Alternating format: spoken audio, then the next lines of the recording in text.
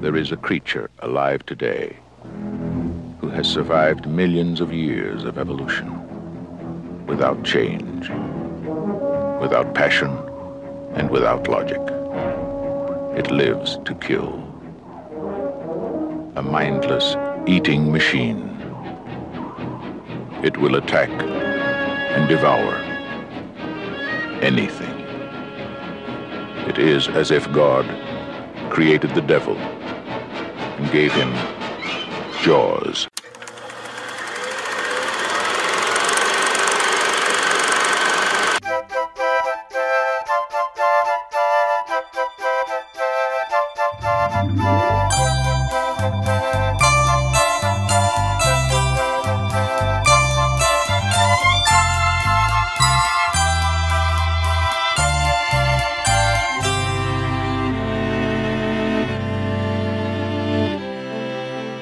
Hi everyone, and welcome to Fansplainers. My name is David Dedrick. I'm Ian Boothby. And today we are retro-splaining again. Last episode we talked about Top Gun. This week we're going back even farther in time, back to 1975 for the hit summer classic Jaws. Some would say the first summer blockbuster. I think it's definitely a model for the summer blockbuster, not just in terms of movie making, but in terms of movie promotion. The fact that the way they used images and the amount of ads they put on and stuff like that. They really put a lot of money into making this movie sell. And it made a lot of money. It did make a lot of money. Really what changes things is when things make a lot of money. Yes, it worked. That's what, but... We have not said the name of it yet. I said Jaws. Did you? Yeah. Oh, is this a prequel to Jaws 4? Yes. Very good. The thing that you think about it, like 1977, of course, is Star Wars. So... But I can't think of 1976 as there being like a big summer blockbuster for that year. So it's almost as if Jaws was like so surprising. No one had anything in their pocket to put out for the next summer. Like, we're gonna have another one next summer. This is gonna be like a big smash. I read about this. Hello, my name's Pia Guerra. I'm here as the Shark Geek this week. But I was also reading about Jaws, and that the reason the blockbuster became so popular for the summer was that before then, that period of time was considered a dead zone because everyone was on vacation, so no one marketed it for that period. Mm-hmm. And this was the first time they figured they're going to just go all in. They did a massive amount of media, and that's what started the whole trend of having movies hit big in the summertime. Yes, but it was so surprising, I think, that no one had anything ready for the next year. Right. So there wasn't like a... Isn't it surprising, though, that they wouldn't think, let's put a lot of push behind movies in the summer because people have time off? You think they'd be going to movies in the evening. Maybe it's summertime and so it's bright out. You don't want to go inside and see a movie in a dark theater. It could be that. And maybe there wasn't as much air conditioning in those days, so going to theater was a hot mess rather than an enjoyable, there was less global warming, so it all evened out. And then people traveled more in those days. The vacations were an actual thing, whereas nowadays most people do a lot of staycations and stuff like that because it's so expensive to travel. In fact, almost all the people in this movie are on a vacation. Yes, that's right. We see ferry after ferry arriving, teeming with humanity. And let's just say, by gosh, like as someone who grew up in the 70s and was a kid then, they got the fashions right. They have bathing suits in here you do not see anymore. They're just this weird, oddly tight, uncomfortable-looking bathing suits that everyone's wearing. I just like that you said they get the fashions right. It's not like we're watching Dazed and Confused here. We're watching a movie that was made in 1975. That is true. They got it absolutely right because everyone was dressed the way. They just brought people in off the street. A young Roy Scheider look exactly like. He looked exactly like he did in 1974. All right, we're starting off like this, huh? Very good. By the way, I'm gonna. She introduced herself, which I'm sorry, a person has to do that in a podcast. But yes, Pia Guerra is here. You might know her from her work in the comics industry or her editorial cartoons, and so on and so forth. Anyway, but she is also used to volunteer at the Vancouver Aquarium and would present shark facts as well as other facts about various aquatic life to young people. Cool. And man, this movie messed sharks up for a long time in people's minds. It did. In fact, I was reading an interview with Peter Benchley much after the fact, and probably had a lot of checks in his pocket when he said this, but he said he regretted writing Jaws. He didn't mean, of course, to turn the world against sharks. He read an article about a shark attack Oh, Okay. Pia has a shark fact. 1916, it was known as the Matawan Creek Shark Attack. There was a series of attacks that happened on the Jersey Shore. I know a lot about this because I am from Matawan, New Jersey. Oh, okay. So I used to swim in those beaches a lot. But yes, there were 4 or 5 people who were attacked. 4 of them died. They just bled to death because no one knew how to deal with sharks. But Yeah. it was just, there was one particular creek. It was inland. So it was the only known inland shark attack where 2 kids got bitten, was killed. I think the other one died later, and another guy who went in to save them also got killed. Okay. So yeah. Okay. 1916. Okay. So if it makes you I feel think better, it also they'd was, be dead by now anyway. and I think it was also something that happened in '67 that also kind of spurred him to start writing the story Was as it well. me being born? Yes. Boothby will really enjoy this movie. I better get cracking. Have either of you read the book that this is based on? No. I read the beginning of it. I had never read all of it. I read a Reader's Digest version of it. You remember when Reader's Digest would do like their condensed novels and they get like 4 novels in a And hardcover it book? would just be called Jaw. Yes, they left off the S just to condense it even more. But it was interesting, that it was a female shark in there, and they often refer to the shark in Jaws as a he, and it could be they just don't know, so they just like he is an easy way to say something. And then Well, you also don't want to kill a female shark because you feel bad. and then the opening of it was told from the point of view of the shark swimming in the water, which I thought was different as well. The other aspects that are We get different. no shark opinions in this movie. No, you also there was a mafia subplot that was in there, Mm-hmm. and I'm blanking right now on the Richard Dreyfuss character's name, which Matt Hooper. there you go. He has an affair with Brody's wife That's in right. the book. That's right. All things that were removed from. Yeah, this. Steven Spielberg didn't want his character to be he just thought it would be awkward to have, because he wanted, the thing that he liked most when he read the book wasn't anything else but the part on the boat at sea. That was the only part of the book that he liked. And so that was the part he was really looking forward to doing. In fact, when Peter Benchley was basically like, when he sold the book, it was sold on the agreement that he would do like a first draft for the screenplay as well, which he did, and it was very faithful to his book. But that's not what Spielberg wanted when he took over the writing it. He wanted almost all to concentrate on the boat, them at sea, and that was pretty really interested in the 3 guys on a boat at sea, and so he thought it would make it really awkward if Hooper had an affair with the sheriff's or the chief's wife. He just didn't want that kind of friction in the scene. He just wanted like 3 people cooperating There's to already try to. probably enough tension without. Because worrying Quint about is the mom. this eccentric Quint guy, and Yeah, you don't need a lone yeah. shark in your movie about a shark. Yeah, and we were mentioning that the shark was a female. I think the only film in I don't want to say it's a series, but there's 4 Jaws movies.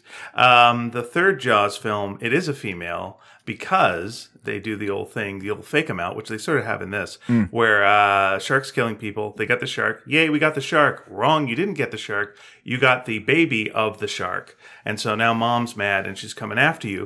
Which, if you like that plot, it is also the plot of The Meg. Is it? Yes. Okay. Mama shark is there. You think you got the shark. You didn't. You made the mom mad, and now here comes trouble. Oh, okay. Yeah. Meg definitely follows the legacy of these shark movies. As does a film like The Deep, which also has Robert Shaw in it. I'm trying to remember, Yes. but I think the Orca had a same. Yeah, that's right. Sorry, I'm just going to quickly just diverge and go like, I'm very disappointed in Orca because that definitely was a movie that they tried to, Jaws it up. And they would advertise in the back of comic books, and they made the Orca look like enormous, like the size of a cruise ship. And I'm like, this is going to be great. And when I finally end up seeing it on TV, it's just an Orca. And it's like With boo. Richard Harris. That's right. Richard Harris. No, I'm just speculating here because I only caught a glimpse of it while watching the movie again, Jaws. There's some scenes there with an actual live shark where he's attacking the cage, and I'm pretty sure I saw some claspers, which made it a male shark. Okay. And that's an interesting part. Just to sort of jump ahead, they did film that. It was actually filmed, they're credited at the end of the film. They're the last credit in the film. A couple from Australia who shot the sequences in the attack on the cage using a midget or a small person, I think actually a jockey in a diving suit in a cage that was built smaller than the one that was used that's in the what he movie. was doing that day, and it wasn't just regular jockey stuff. And then I said, "Get in the cage," and he didn't realize. Where's the horse? Don't worry about it, jockey. This is jockey business. And he got dunked in the water. Like, I don't think this is jockey business I don't at all. think. I don't think they told him what he was doing at all. So when they filmed that sequence, they got this fantastic scene of the shark attacking the cage without the diver in it. And so in the original screenplay, Matt Hooper's character was supposed to die. Was supposed to be eaten by the shark and die. But because they had this fantastic footage of this cage, this empty cage being attacked, they decided to have him escape from the cage and hide in the reef or whatever down below in the coral. I guess it is better because it's kind of and I was thinking how would the end of the movie be without Matt Hooper there to have one less guy climbing up on the beach at the very end. Which, by the way, I had never. Sorry to jump at the very end. I had never seen it at a size where I saw that both of them climb up on the beach. Yeah. So you've always seen like pan and scan, so it was cut off on the sides or whatever. Small, or I think the movie's over. I'm just looking at like footage of a beach. I don't think any business is going on. Then watched it in HD. Yeah, and then we watched it in HD, and Pia went like, "Hey, look behind that word in the credits." I'm like, "Oh yeah, there they are." Yeah. Nice. So anyway, we've now spoiled the ending, so now you know. Well, it's a spoiler. It's a spoiler podcast, everyone. Sure in case you didn't know it, it's a spoiler podcast. We just spoiled it. And what they built this movie from 1975. Yeah, what they built up for Dreyfuss's character wouldn't make sense to have him be killed. That's not a rewarding ending or anything. Yeah. Quint. Yeah. Okay. This is we really laid a lot of pipe for this, and I did feel kind of sorry. By the way, by the time we got to that point, Quint did get eaten. We're going all over the map. Sure. We can circle around and come back to the beginning. Quint was so drunk by that point that shark. That's how they got him. Clearly, he was pretty much three sheets to the wind at that point. Yeah, it was either he was going to attack the ship or get arrested by the police for drunk swimming. Exactly. Okay, well let's circle back around. Then. We've really gone. Shark does sometimes with its victims. Let's come back around. Let's start at the beginning of this movie, which opens with a party on a beach, and we get a scene with. I'm not sure what the point of the scene was. A guy and a gal giving each other the googly eyes. Mm-hmm. There's some sort of like unspoken agreement. Luckily, this guy can read these. I didn't even know what was happening. I was watching the movie. It was the late 70s, or mid to late 70s. It's good this is all they had to do. It's good that he picked up the signal because I was missing it just as a spectator. So apparently, the actress who plays that part was a stunt woman who turned actress. And the reason they used her was she could swim, and also she was willing to get naked. So that was which a gets bonus. The kind of exploitation part of the movie done and over with fast. Yeah, I mean that's the kind of thing you and I went through watching a series of exploitation movies, not for this show, but just because they were playing at a local movie theater called the Rio. Yeah, and you've got to get to the point where there's some nudity, then a gruesome death, and then the rest of the movie is avenging the gruesome death, which it's justified now because of that, but you also had the titillation of that, and Spielberg gets it all over with right away. There's going to be no more nudity through this thing at all. I was a little disappointed, but yeah. Really? Well, the shark was naked. I guess that was all right. I was going to Richard Dreyfuss, Quint, Scheider. Who are you looking? Who are you looking for? Yeah, Scheider. Harry, the guy with the bad hat. I want to see a little nude scene with Harry, maybe. Don't remember Harry. That's some bad body, Harry. But yeah, so it's. Is that where that comes from? That some bad hat, Harry? Yes. Oh, okay. That's exactly where that comes from. Okay. It's a very. Which, by the way, is a production company, a TV production company. Everyone, if you didn't know that. As a writer, if you want to rip off something for a horror movie or anything, the structure of Jaws is pretty great. And doing the first scene, setting up, there's a monster, you can't quite see the monster, you leave it to your imagination, but something horrific, and actually the most horrific thing that ever happens in the movie happens in the first couple of. No, actually, well, unless you're counting Quint's death. No, I'm thinking of this sequence that actually is the biggest jump scare in the film where Hooper goes to check out the boat and the head comes popping out of the bottom of the... Right, but that's not a gruesome scene. That's a startling kind of gruesome scene. How about the leg floating down later on when the guy gets attacked in the bay? It was that was gruesome, but you don't have a person screaming that it hurts and is like dying, in front of you, like I mean, it's not really, you feel every little bit of pain. Okay, let's say it's not really gruesome. It's more frightening or scary because there's very little blood. Sure. There's other frights in the movie. Yeah, there's very little blood, but it feels like really what they did was, what movies were at the time, what exploitation films were at the time. There was expectations, and Spielberg pays those off right off the top. You've gotten your fill, and now here we go. Well, this is something Spielberg's really good at. He models his movies on roller coasters. That's the first drop. Okay. And then you have a bunch of the loop-de-loops and the little drops, and then you have the final. And then the big breather, and you're out. He did that with Jurassic Park, too. It's always that first gruesome start, and then you're in, you're on the ride. Huh. Interesting. Yeah, It is also interesting that Richard Dreyfuss didn't want to do this movie. Not Richard, sorry, Steven Spielberg. Actually, Richard Dreyfuss didn't want to do it either, but Richard Spielberg didn't want to do this Steven film. Spielberg. Or, sorry, Steven Spielberg. Richard Spielberg is my father.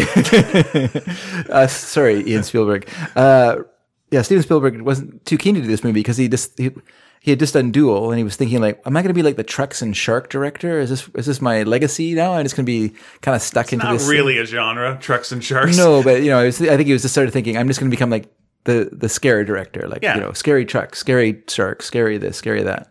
And so he was a little unwilling to do it. They actually had talked to another director before this, but he was let go from the project because he insisted on calling the shark a whale. He kept referring to it as a whale, and it was getting the producers so frustrated that they let him go. Let me just double check with our shark expert. Is a shark a whale? No, it is a fish. Yeah, it's a fish. Very good. Thank you. The name of this director was Dick Richards, which I thought was a terrible name to give your child. Richard Richards. Right. Not like Richard Spielberg. Now that's a name. That's a name to remember. No one exists with that name. Listen, I'm allowed to be confused. Sure. I mean, you saw a scary movie. You're all startled. I'm still Why didn't Richard Dreyfuss want to do it? Richard Dreyfuss didn't want to do it because the same reason that Timothy Bottoms, Jeff Bridges, and all kinds of other people turned down the opportunity of this movie. He was hoping for Dudley Kravitz, too. They didn't realize Steven Spielberg wasn't a named director. No one said, Steven Spielberg, this will be great. They went, a movie about a giant shark attacking people? Just, B-movie garbage. So they weren't interested in it. Sure.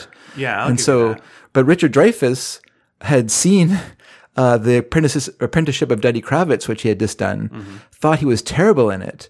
Oh. Thought his career was going to go down the tubes and so he had, the night before he had said no. The next day he called and said, listen, I've been thinking about this. If you're still interested, I'll take this performance. Because he was so frightened it would be his career was over after he saw his performance in Dudley Kravitz, which actually was a really acclaimed performance. So he was just being a nervous actor, I guess. But it is interesting, and same with Roy Scheider wasn't first choice, and Robert Shaw also turned it down, and it was his wife and his secretary who insisted that he do it, and he said they also insisted that I do From Russia with Love, which I didn't want to do, and they were so right, so I went along with their. Did they insist he do Robin and Marion? Who? Robert Shaw, because he's the sheriff of Nottingham. Is he? Yes. I didn't know that. I don't know. He probably was happy to do that one. All right, very good. It's a weird film. And it's okay. Sean It's Connery. pretty good. There's a weirder film that he's in with a young fellow, and I can't remember who it is now, where they're two convicts on the run. They're like have escaped from an unknown place, and they're being chased by unknown people. Right. And it's basically the movie's just them like on the run through this kind of landscape. But it's a very kind of artsy, strange movie. I think he directed it actually. Now, when you're talking about that, this was thought of to be an exploitation film. If you describe it, it sounds like one. And even it is an exploitation film. It's just a really, really well done exploitation film. Well, this is the thing. It's like what separates it from why is it a great movie? And I'll say it's a great movie as opposed to an exploitation film. And it's nice that you've got actually the examples of, say, a Jaws 3 and a Jaws 4 because I've never seen those movies, but okay. Okay, I've seen all of them. My condolences. And yeah, you don't. Okay, Jaws 4, you find out that Brody died, which you don't ever want to hear that nonsense. Yeah. And here's how he died: fright. From his past experiences. He fell in the water? They just caught up with him, and he just died of fright. And then they kill his son. Well, you don't want that either, so that's just nonsense. But you see in 3 and 4 sounds like some contractual difficulties are going on. Perhaps what unskilled directors would do with the same material, and it is pure exploitation there. For sure. Whereas I think with this film, they spend so much time. Well, first of all, you get your shock scene off the top, which then lets you take a long time to get to the next death, and in doing that, you really get to know Brody, and you see like what this town is, and all this small details, and it really feels like a town. Yeah. Like everyone's got small problems that they want him to solve, and it's all this, just regular real life nonsense, and it grounds things in a way that you just wouldn't see now. No one would take the amount of time to set up the town so that when stuff starts happening, you care. Yeah. It would be get to the action, get to the beat. And oddly enough, the thing I think that made things like that was Raiders of the Lost Ark, which then set up this action thriller movie structure. You really need to constantly be on the run. Let's get going. Get going. Whereas, the Jaws is a real part of the 70s movie. I mean, it's not that it's slow, but that it's well paced. Right. You look at a movie unlike a lot of movies now, which are not well paced. Right. You look at something like Bullet, And you go, oh, there's a great driving scenes. The great car chase in that movie, yeah. But there is a lot of just standing around and setting up Yeah. atmosphere. Yeah. And the same thing with almost every movie from the 70s. Yeah, The French Connection, another Yeah, movie I with was a gonna great say car the French chase. Connection, yeah. There's a lot of scenes of guys sitting in cars or hanging around bars talking. Sure. And But I think especially in this film, Speaking you of Roy need Scheider. that to see the town. And then because the town is so busy, when we get to the third act and we're on the boat and it's all isolated and they're alone, Yeah. it's even more impactful because you had seen this world that they were in beforehand, and now we're not. Just these three on their own yeah. against this monster. Yeah, and it's really scary and good. It is good. It's a very good film, and even though none of the actors who were chosen, I think maybe Robert Shaw was no, I don't think even think he was intended from the beginning. But you don't feel like when you hear who are the other actors they were thinking of hiring, none of them make you go, oh, it would have been interesting. Like, it just feels like it's the perfect cast for this film, that Roy Scheider is really good in his part, that Richard Dreyfuss is like just a gift from heaven in his part. He does such a great job as this sort of mouthy, pushy, kind of in the back, making his like eye rolls and stuff to Brody. And then Shaw, who had a lot of personal problems at that time, apparently did not stay on this when his shooting day was done. He either left. He went to the Caribbean, or he flew to Canada. He would not stay in the States because he was afraid of tax problems. And so he would, the more time he spent in the States, the more tax problems he was afraid of getting. So he would just take off as soon as the shooting day was over. I'm gone. And then when he did his great monologue, when he did the Indianapolis monologue, apparently he insisted on drinking before he did it. Got so drunk he couldn't do it, and then was so ashamed when he came in the next day. He apologized the next day when he came in and just nailed it perfectly the next day. And it is a great performance, but it is interesting just how perfect all of them were. They also physically are they all look so different. Yeah. There's such different aspects of men. Yeah. And it is kind of, that's true. And it's one of those, what we did Top Gun last week, or the last show, in which is also, I think, a study of men, a study of ideas of manliness and men. And this film is a different idea of manliness. And this film's interesting because people can be scared. Roy Scheider's character could be scared. He can be trying to call for help, and then we have Quint, who's the ultimate in machismo, where he's, it's like a personal affront to him that sharks exist on the earth, because of his experiences, obviously. Sure. And then we have Matt Hooper's character, who is both brave and scared. When he's getting in the water, he tries to spit in the mask and he says, weird, I don't have any saliva. I like that he, Pia, is a shark expert. And he says that he loves sharks, and I believe him when he says that he loves sharks. But he knows sharks so well that he knows the danger they're in more than at least Brody. He knows what's up, so he knows what's coming. Yeah, that's an interesting thing. That kind of fast talking character is pretty much in every action movie now. Yeah. If you don't have that guy as your lead, you're going to have him as your best friend. He's usually the exposition dumper as well. He's good. Those characters are good for that as well. Right. And then, if you're a bad filmmaker, you kill him off because you think that's a smart thing to do. What's really smart with him is that he helps ramp up the tension right off the top when he does the autopsy, because he puts this emotional intensity into it that just brings it way high. You see him getting upset at this, and this is not a boat accident. Yeah. And it's beautiful. It's just, it really. Oh, that autopsy! I thought you were talking about the autopsy when he's digging into the shark after that was that too, because you see him not liking to do this. Seeing the remains of this girl and freaking out, and seeing him dig into this shark and freaking out. And it's you're in it. No, he does a great job, and it's kind of funny because there was a little bit of the Hollywood brat pack of that time was that group of directors, Spielberg and De Palma and Scorsese and George Lucas and Coppola. We're all friends, and we'd spend a lot of time together watching movies, talking about the movies they were making. And it's interesting because George Lucas recommended Dreyfuss to Steven Spielberg because he had been in American Graffiti. Right. And so when Spielberg said, I'm looking for this kind of actor, he said, oh, I know the perfect actor. Richard Dreyfuss would be perfect for you. And then John Milius, who was also also a director, also part of this scene. He did some of the writing. He wrote the monologue, the Indianapolis monologue for Quint. So it's just interesting that kind of. I always enjoy that thing, like De Palma coming to George Lucas and writing the crawl for the beginning of the film of Star Wars. Yeah, he said no one's going to understand what you're doing. Like it has no context. You need some way of letting the audience know what's happening. I said, why don't you have just have a thing that you can read, that people can read before the movie starts. And I guess he would have shown him whatever the 1930s serial they used to do that. Yeah. Yes, indeed. When you were mentioning the autopsies, those were that's another example, I think, of things that worked in here. Aside from, the leg that falls is a gruesome thing. But it could be way more gruesome. They imply and infer much more. It's 70s gruesome. I don't know. I think was this an R-rated movie?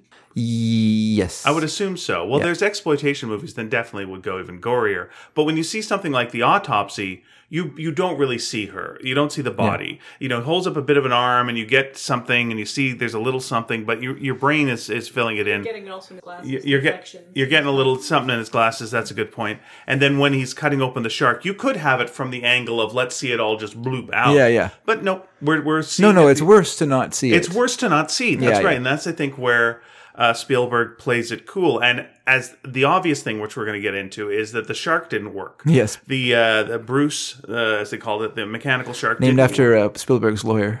Is that right? Yeah. Oh, they're very nice. It didn't work, so they couldn't use it as much as they wanted to. Yeah. And so your mind has to fill in the blanks, and your mind will scare you more than anything any director will show you. Yeah. And that was the hidden strength of this movie, was that, they couldn't do what they wanted to do. Lucky you. And so, you ended up with a great film. Whereas I think in something like a Jaws 3 or a Jaws 4, where they're over-reliant on the show it. Yeah. Or something now like the Meg. We've got the CGI shark and it's insanely detailed and just, here we go. And it's it's so boring. Yeah, it's not as interesting as, What's under the water? Did we see something? Yeah. And they play those beats quite well, actually, earlier on, where there's just a guy with a hairy guy, going under a woman with his little skin, with his little bathing cap. And it's is that a shark? No, it's not a shark. Oh, is that a shark? No, that's not a shark. We saw something. No, it's just a trick of the light. Yeah. And that's what it would be like for you if you were looking for one, too. Well, the opening sequence of the film with the attack on the girl was supposed to feature Bruce, but Bruce wasn't working. So they decided to use a series of cables tied to her and just pull her around in the water. But it's much more effective because it's so I don't know how to describe it. It's so eerie, jarring. Your mind is just racing what it could mean. What's happening. What is a shark doing? Also, It also highlights the normal.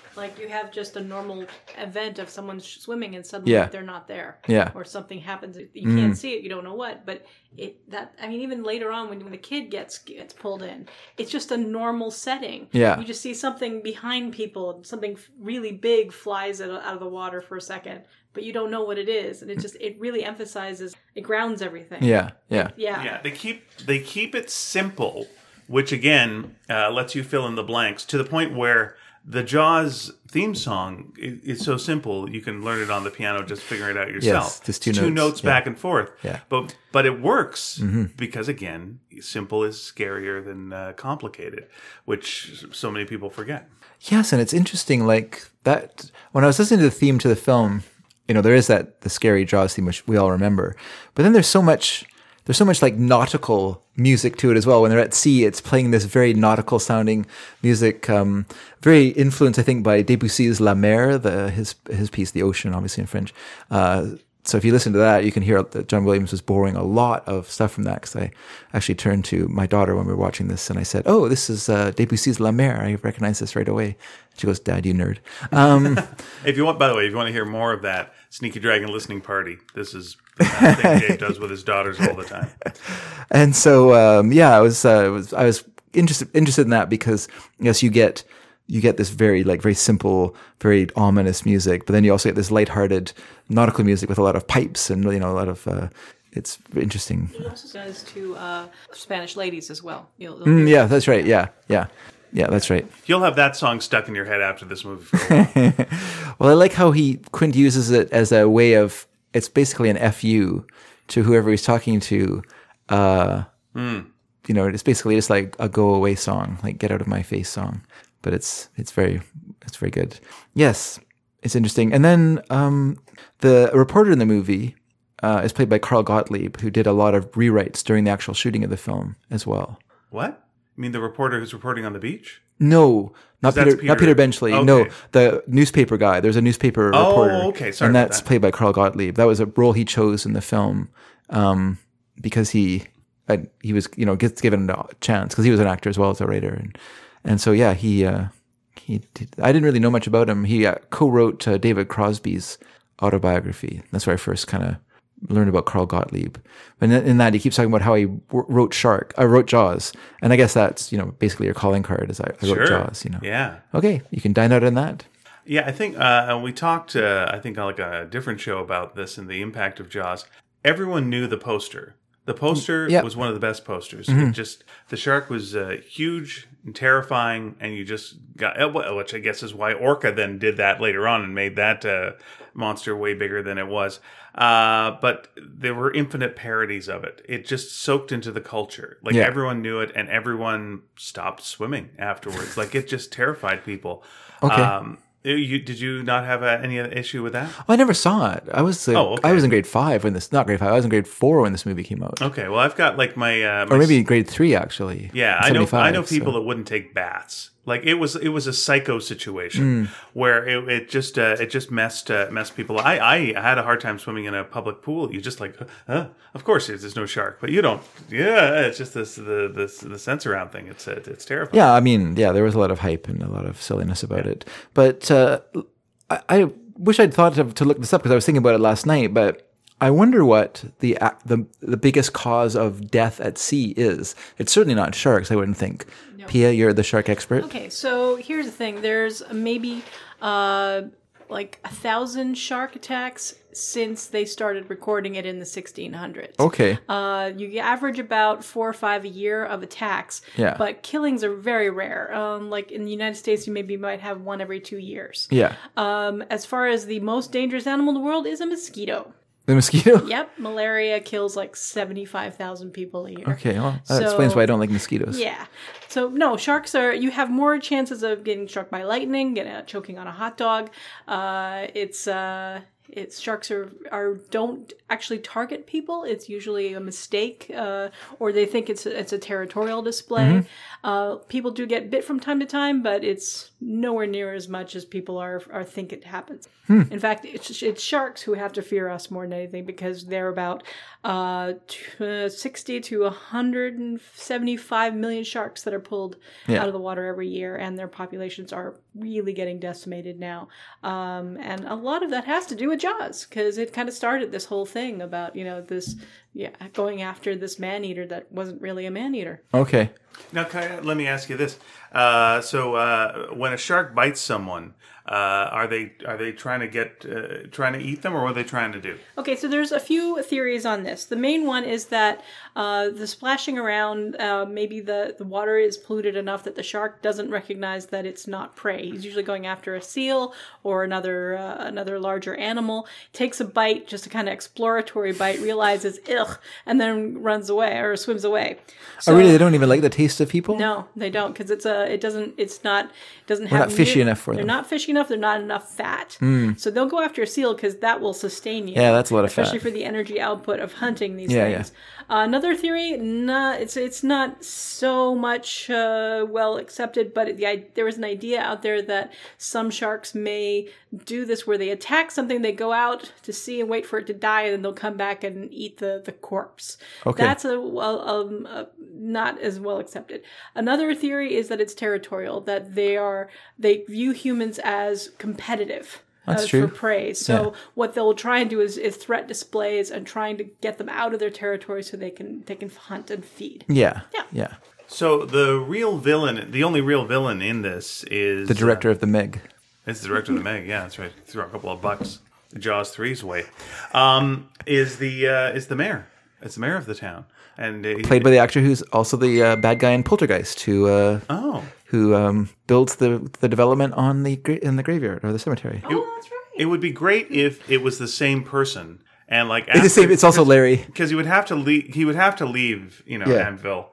He would have to, and change his name, and gets into real estate, and like, oh no, not this, and then there you go. But he's not as fashion forward as the mayor here, who's got, as Paul F. Tompkins has said, the most amazing jacket with the little anchors on it. It's just like, it's just a good looking outfit. That guy is too sharp for this burg. He knows, like he is trying to get out of here for sure. Like he's trying to, find a way out.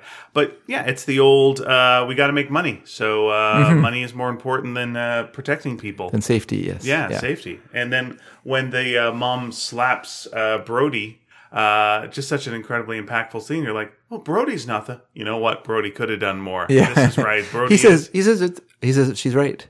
Yep. She's right. Okay, that brings up another thing I would think about when I was watching this movie, is that in the 1970s, actors were so old. Like, we don't have old actors like that anymore. Playing roles like this. Playing a mum. Like, the mum is 40. Yeah. The actress is 40. Roy Scheider is 44 for this film. These are a couple, a 44-year-old man and a 40-year-old woman who have 2 small children. Like, no. It's just weird. Like, it was just a weird time. Like, we've talked about it on our flagship show, Sneaky Dragon, the TV show Emergency, where they'll clearly have like a 50-year-old man. And then they'll say, patient is 35. You're like, no one's tricked by this. No one is watching this thinking this person is actually 35. But it's weird. I guess actors are so vain. They just don't want to, they want to play their own age. They want to play younger. I look like a young dad with small children. I can play 28. No, Roy, you don't look it. I do think having so many character actors with so many different faces. Yeah. It's not a central casting situation. It doesn't look Spielberg like... did not want recognizable actors in it. And even the extras, like all the extras didn't look like they're from LA. They looked, when I was saying like they were wearing the right bathing suits and it looked the 70s, it wasn't just the suits, it was the look of the people. Just like these... Well, a lot of people were locals who were from Martha's Vineyard where they filmed. And they chose to film there because it has a super long, shallow beach that goes out for miles, so you could film and still be like walking around, so the boat could look like it was out at sea, but the crew could be walking around it. So that was really handy. I wonder. The only problem was they could only film in one direction because it's just like so busy the other direction, so everything had to be filmed facing one way. I wonder what tourism was like after the movie for that, because I'm sure Martha's Vineyard already had a pretty good. But when people had seen Jaws and everyone was scared of sharks, to be on the beach that the shark movie that terrified you was at, it's like, well, you used to live near the Bates Motel. Well, if they for other reasons, that's right, because they did a remake of Bates Motel, mm-hmm. and so. But like it would be like if there was actually a Bates Motel and you would shower at the Bates Motel, it would be like a creepy thing to do. Go swimming where the shark was, even though you know it's fake. It's still, that would creep you out. Yeah. I just went to the Bates Motel in nearby and just took a watering pot and poured it on my head. So I'm showering by the Bates Motel. They actually did have the motel as well as the house there. So as far as at the time, because I do remember this time because I swam in those same beaches, there were a lot of people who were freaked out at the idea of sharks in the water, but that didn't really stop a lot of them because kids didn't see the movie and kids had to go to the beach. Yeah. And I do remember those beaches being packed all through the 70s. We never stopped going to the beach, and that was a regular weekend thing for our family when I was growing up. Was the beach? Yeah, it was a way to get the boys out of the house into a place where they could be wildly active, and you didn't have to worry about them because they were over there being wildly active. Strangely enough, the one thing that did close a lot of the beaches, especially in Jersey, was the hypodermic needle scare. There was medical waste that was dumped by a barge, and it all washed up on the shores of Asbury Park and Spring Lake and all those places along the shore, and a lot of towns just died almost instantly. Really? Yep. And they still didn't, like Asbury Park doesn't have their amusements anymore. Like the big amusement park is gone because it just affected it so negatively. Wow. So needles over sharks. Well, that's interesting. Yeah. So, all right. Well, let's kind of continue on if we can with our discussion of the plot of the film. Okay. So we introduced Brody. Yes, so See what's going on with we have our death. We have movie opens with a terrible death of this young woman. We see the drunken boy laying on the beach sleeping, which seems so dangerous. Sleeping on a beach, like the water could just like if you're dead drunk and the water just washes up around you, you're dead, not drunk anymore, just dead. But anyway, we were in Hawaii last year, and there was a fellow who was like asleep. Yeah, who was asleep on the beach. And they did the thing where they kind of combed the beach in the morning and like combed the sand, and you just saw that they just went around the guy. So everything is combed except for this one area with the guy in the middle of it. Yeah. But he was okay. He was far enough away from the water that he didn't. Yes. Yeah, it seems very, I don't know. It seems dangerous to me to sleep like that. But anyway, so then I guess we meet Brody. Yes, we meet Roy Scheider's character, who. Lucky for him, he kind of struck it lucky in French Connection, so he had that, and then he stumbles into Jaws, huge hit. But I don't think it really changed his career for the better. Really, He's just a consistently. He's a good character actor. Yeah, when he was good in like Sorcerer, but that movie was a flop. He was in All That Jazz. Another flop. Yeah. It's weird. It's like it is a flop, but it's a flop that I don't know. Do people judge him for those? No. I just mean, but you do kind of get stained by these by being in movies that are. But he was the kind of guy that you would put as a lead in a movie then. But he's such a good actor. Like he's so very good. Well, here let's get into that. Let's get into like a little bit of Brody's character. Okay, his family is excellent. Like his family, his relationship with his wife. Just where he's like checking some stuff out, and then she's supportive, but then goes, "Do you want to get drunk and fool around?" Yeah, and you're like, "This is a couple. Yeah. This is a couple, and they may be having another kid soon. We'll see." Lorraine Gary, I think her name was. She was actually the wife of Sid Sheinberg, the president of Universal Studios. So nice. Why did she get that job? I wonder what. Okay, fine, but she also did a great job with it. Like she was good. I bought that family. Yeah, no, she was good. The scene, my favorite scene in the movie is him with his son, where his young son is imitating him and just copying his. Yeah. And this is so typical Spielberg, hey? Yeah, when Brody is upset over the death of the other child. Yeah. And he just leans in at the end after, goofing with the kid and just going, "Give me a kiss." Why? Because I need one. Yeah. And it's just like, he loves his son. And it's just it's so much nicer than, like in action movies now where you get like the Bruce Willis character going, "We're not a hugging family." No, we're not. And it's like, no, like this takes nothing away from him. It raises everything up. That like he's got a heart and loves his family. Yeah. And because he loves his son, you can see how the loss of the other child, he knows what that would be like, and it's just like the world. Yeah. So it's just so great. So they set up his family quite well. They set up the town very well. And Spielberg is so great with like the house is like a messy, noisy place, like not like this kind of perfect. Like when you watch like a TV show like, I don't know, Desperate Housewives or whatever, the houses don't feel like anyone lives in them. No. They're just these like boxes with furniture and actors. Whereas this house, it feels like a place where people live. It's loud. The kids are loud. The house is messy in parts of it because people live there and throw their stuff down as they walk in the door or whatever. Yeah. Like it feels like a lived-in place. And there's a really great. I always like that about Spielberg. Yeah, E.T. is the same. There's a really good exposition scene with Brody and the mayor. Talking about shutting the beach down. Yes. After the first death, and it takes place on a ferry, and it just starts with them getting on the ferry, and they just keep going, and we're following. The camera's locked basically. They walk forward, which makes it a 2-shot. They walk back, and they almost get to the other side. They cut just a little bit beforehand, but it's just this amazing shot. Like it's so interesting to watch, but you are getting all of the information that you need right now to get dumped. And by the way, some stellar acting.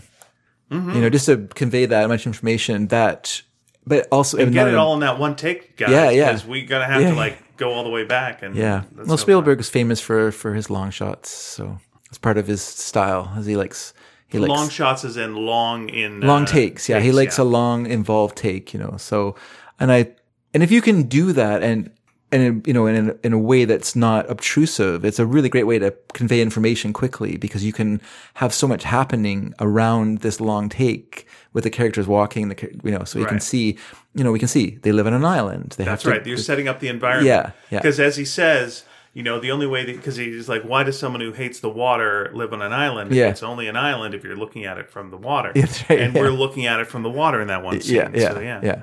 No, it's very good.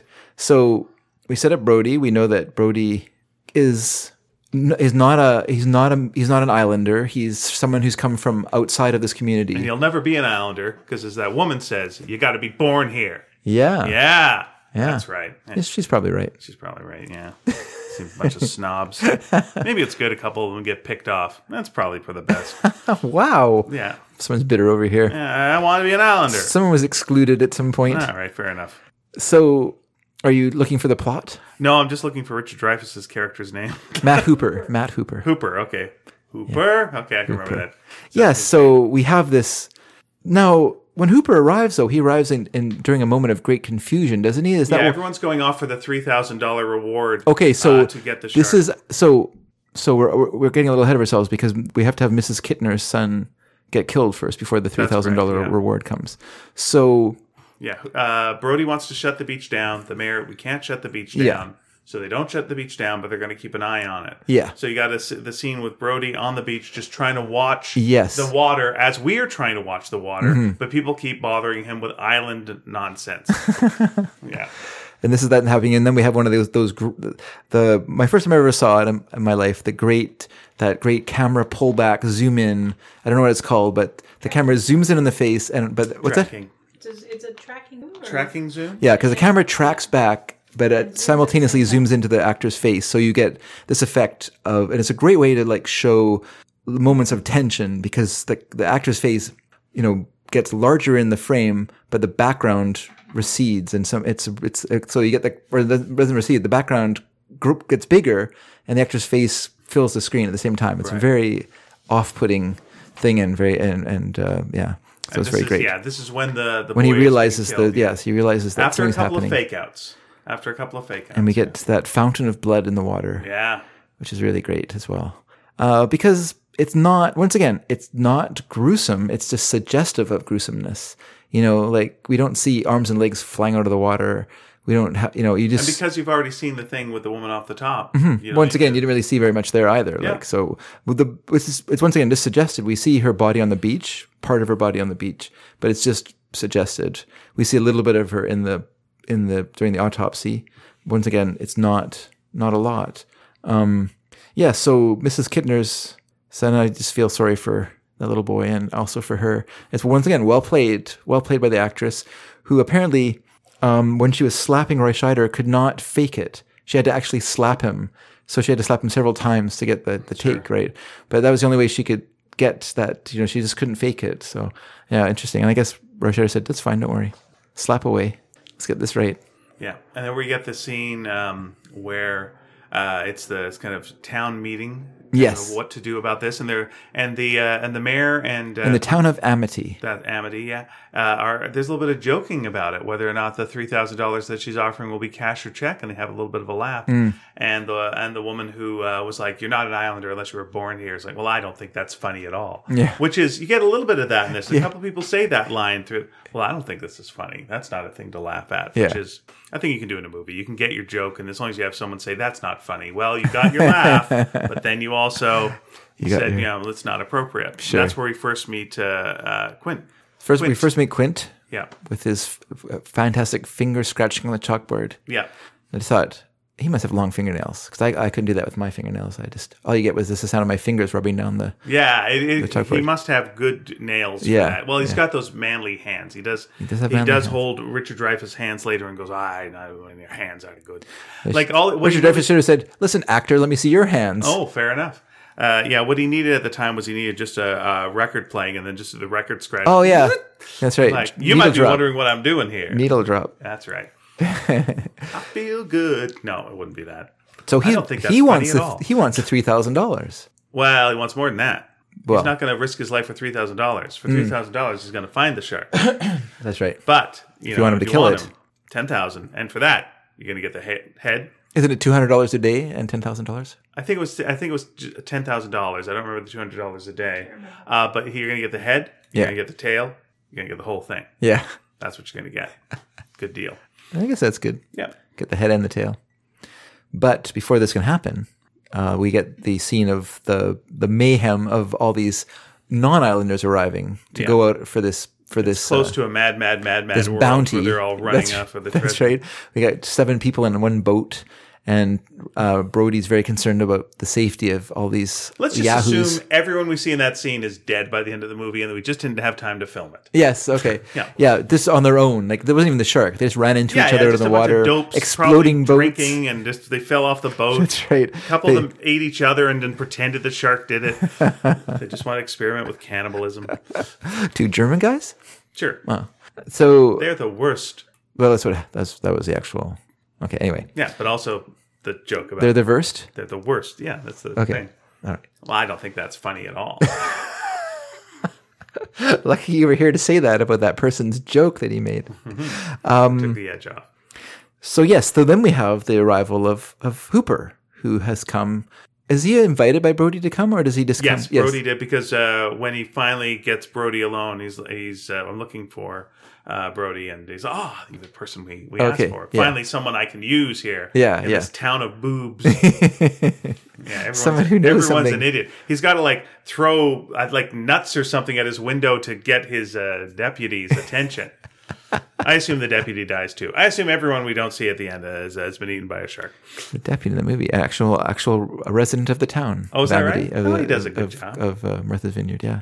So yeah, they meet, and he wants to see the body. So it's time to have that first autopsy that we were talking about. And is so put off by it. He needs a drink of water. He needs to splash his face. It's like it's impactful, which is great because he is such a Weisenheimer kind of character that if he didn't care about her. And if it didn't impact him more than everyone else, you would not like him as a character. But when you see that, he knows what went down. Sure. He's got a heart, and now we've got a nice full character. Just just another example of the skill put into this film of Spielberg's understanding of the structure that he's of the film. It almost seems like he had like an innate understanding of how to get across what he was aiming for, because the idea that Carl Gottlieb is there at night writing stuff for the next day throughout the film. When you hear that, you think, oh, that must have been like chaos. But at the same time, Spielberg must have had like an overarching sense of what he wanted. And so Gottlieb's rewrites were just there to kind of smooth out some of the, and to incorporate improv that happened as well during the film. So if they had rehearsals and things were said that they liked, they would incorporate them into the screenplay. I assume like appealing to moviegoers, you got Quint, you got Hooper, you got Brody. Yeah. As a fella, you relate to one of them. Who are you? Are you the dad? Are you the tough guy? Are you like, you bring your dad to the movies and he's that guy? You can relate to the veteran who's like, enough of this. Or are you the Weisenheimer kind of nerdy guy? There's someone. Can I be all three? Sure you can. But there's someone that you can identify with and imprint on, which works. Yeah. And you also learn from that Brody does know what he's talking about. So he's not just an entitled, Brody or Hooper? Oh, sorry, Hooper. Yes. Smarty pants. Because they do bring up, and it I guess it kind of sheds some light on his character in a way. Maybe it's just an excuse for him to have like a shark cage and stuff like that. But they do mention that he is from wealth, that he had a silver spoon in his mouth, that he doesn't have to be doing this, but that he does it because he loves it. And so it does it does kind of fill out his character a little bit. Well, everyone's got something that happened in their past that messed them up so much that it put them on this boat by the end. And what was Hooper's? Hooper's was, when he was a kid, a shark tore apart a boat that he was on. Oh, okay. And that changed his life forever, and that's why he cares about sharks. Shark expert, come over here for a second. Yes. Is that something that would likely happen? Would a shark tear apart a boat? Well, this was how he described it was a little mako shark, and so if it's thrashing about, for one thing, their skin is like sandpaper. Yes, it's pretty that's rough. right. It's full of these really cool scales called tentacles that are almost like teeth in themselves. Oh, okay. And you don't want to brush against them. But if it's a little tiny boat, because he said it was a tiny boat. This was a kid's boat. Okay. And he landed this mako. And so he was fishing in the ripped apart the boat. Okay. Yeah. It's very possible. Okay. Cool. Thank you. Yeah. So all three of them have their baggage that they're dealing with, and when we're on the boat, we're going to deal with all of it. Yeah. Interesting. So so Hooper and Brody, do they go to Quint then? Is that their after they? So no. So what happens next is they catch the shark. Right. They catch a shark, and everyone's excited because they've caught the shark. Yeah, it's the end of the movie. I guess Roll then there's credits, the end. in their sense that sharks aren't very common in this area of, and that makes sense to me that this Martha's Vineyard, that we have a sense that this is like, I always think of it as like a New England town, not as a not a southern place, because they talk about Florida later on as being somewhere else. So to me, it's like some sort of New England town. So They've caught a lot. yeah, that's right. And so that seems to be in those days before the way that our climate's changing. But in those days, sharks weren't thought to go that far north. It was the water was too warm for them, or too cold for them to be there. So I guess to these people, it's like, why would there be sharks around here? This must be the only one because we don't really see them very commonly. So we caught it. Hooray for us. It's all said and done. Meanwhile, Hooper's measuring its mouth and shaking his head saying, "This is right." Now, do you think that something has happened in this environment to attract two different sharks to this area? Because that's an odd coincidence that sharks would never.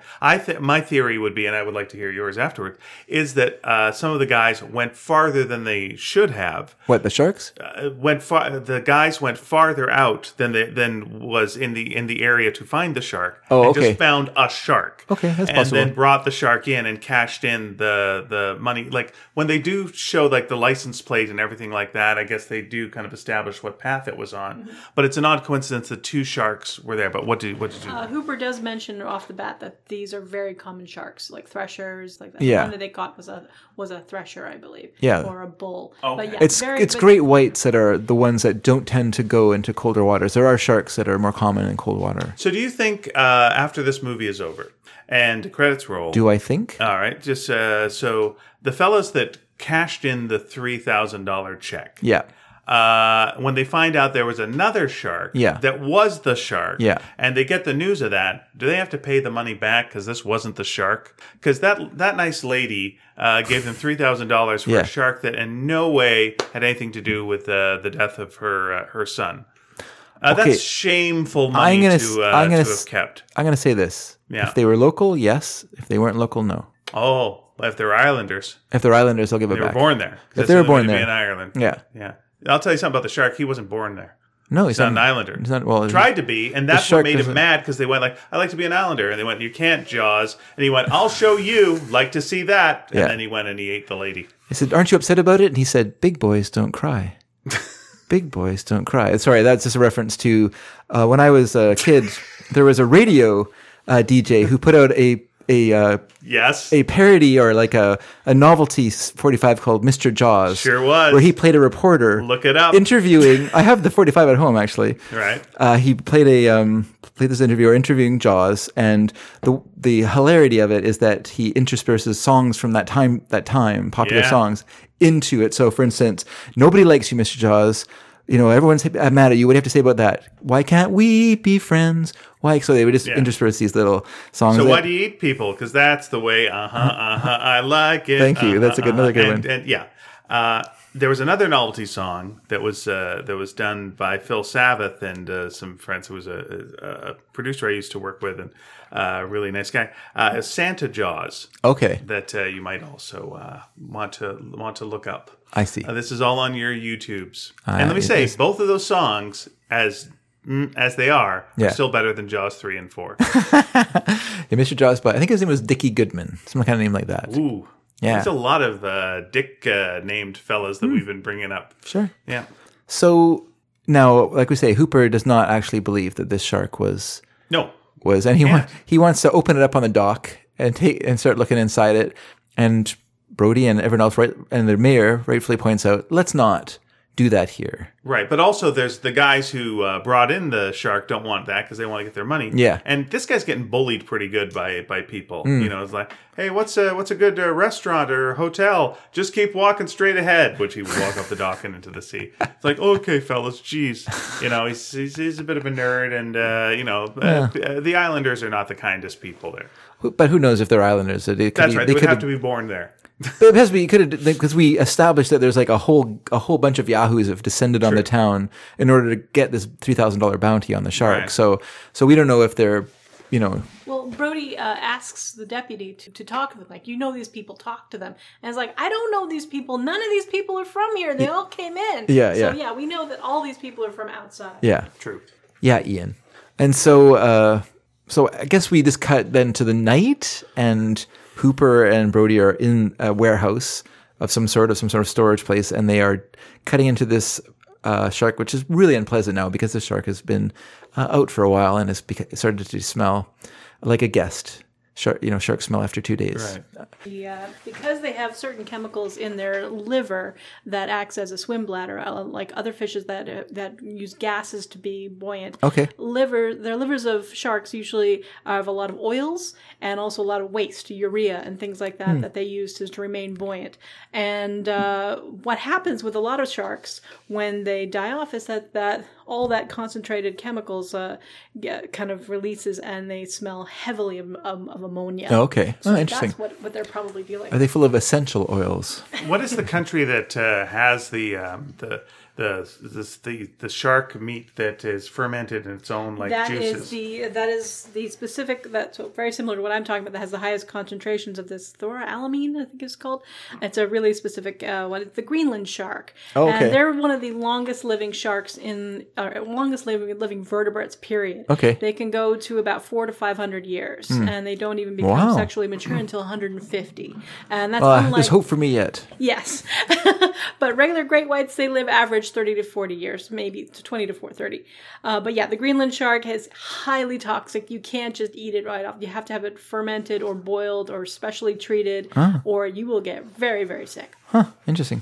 One of those stunt foods like blowfish or something, I guess. Mm-hmm.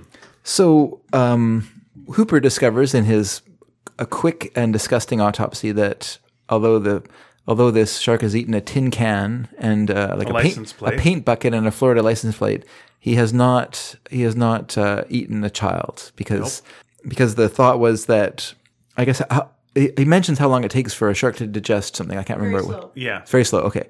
So, and I guess that's good for sharks because then that means that, it's hard for them to get food in the oceans, but when they do, it keeps them going for a few days while their body slowly digests. Could I ask you a shark-related question here, which is, because there's a lot of times where the shark will eat something and then go after another thing to eat more, and it feels like the shark should be full at this point and just be done. Or is that how sharks work, or no? Well, I'm not really sure of, but I would imagine that they get full just like any other animal. If they're behaving territorial, however, they may attack regardless of whether they're full or not.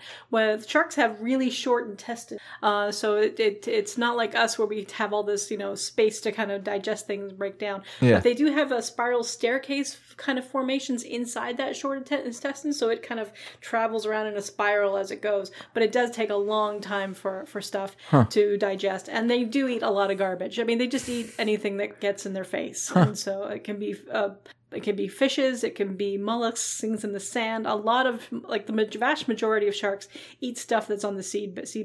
There's only 4 to 12 species that actually go after really big things like people and other seals and things like that. Yeah. And that's the bull, the tiger, the white tip, and the great white. So, but the vast majority of sorry, I keep bumping that, are these skates and rays and bottom dwellers that just dig around the sand. Okay. They can actually sense their movements through their electrical muscle. They have this really cool, I'm going to diverge here for a second, this really cool sensor in their nose, and they have pores that are filled with oils, and they're called the ampullae of Lorenzini. And what they do is they're incredibly sensitive to electrical impulses. So normally when we move our muscles, our brains are sending electrical signals to move those muscles. And when you're in the water, because it's saline and it's very conductive, all those impulses don't just stop in your muscle, they go off into the surrounding water. So the sharks sense that. They can sense the little movements of fish. Their lateral line sensors that run along the side of their body can sense the movement of threshing a fish from 2 kilometers away. Wow. They also have an incredible sense of smell that can detect 1 drop in a million of seawater. Yeah. So incredible hunters. Yeah. In fact, and I'm just thinking, there's books in this movie that say those kind of things, like the thrashing fish, that Brody's reading up on. I was just going to suggest that it's kind of like mink. If a mink goes into a hen house, they will just kill all the chickens in the hen house. They don't even eat them all. they just kill them all. And I think it's just a blood frenzy because their instincts are if there's blood to get, to just kill what they can. I think sharks would be the same. If there's blood around, they're just going to bite and get as much as they can, even though they can't possibly eat it all. Their instinctual drive is to like eat because that's what they need. And so they're obviously not pausing like humans would to go, do I need to eat more? Like, I already filled up on license plate. They're eating machines, right? And this license plate is going to hurt when I poop it out. There's no two ways about this. That is not a good day for me as a shark coming up. But they don't generally go just after people, because the thing is, because there's so few people attacked, so you kind of get a sense that even if they are hearing people thrashing about, they're not going after them. So there is some kind of distinction there of where they hear stuff, but like, no, that's a competitor, or no, that's I don't. Yeah. Unless it's actually threatening them, they're not going to get in your face. Okay.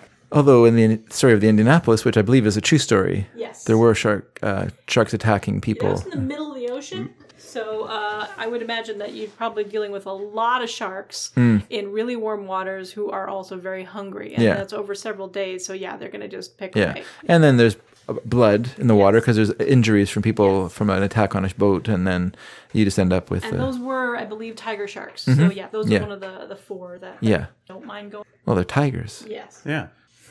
So we have Hooper. And I guess we decide... Now they know that this shark was not the attacker. No dice. So I guess Brody goes back to the mayor. I think so, yeah. And just tries to talk to Larry and say, the billboard that someone has graffitied up and that's right, help a shark. And mentions those proportions are right, says Richard Dreyfuss.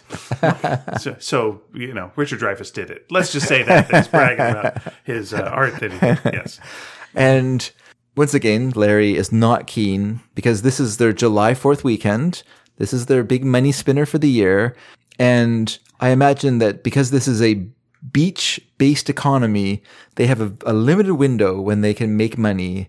And the rest of the year, they just spend the money that they eke out their living over the time. We did miss something. Which was the scene where Brody and Hooper go out together and check out a half-sunken vessel. Oh, okay, this has happened already. Okay. And that's where, Hooper goes into the water and sees the corpse and it drops the tooth. So we also missed the fact that I guess we didn't miss that part. But here's an interesting fact about that sequence was that they filmed it, and then when Spielberg watched the film, he thought they missed a chance there.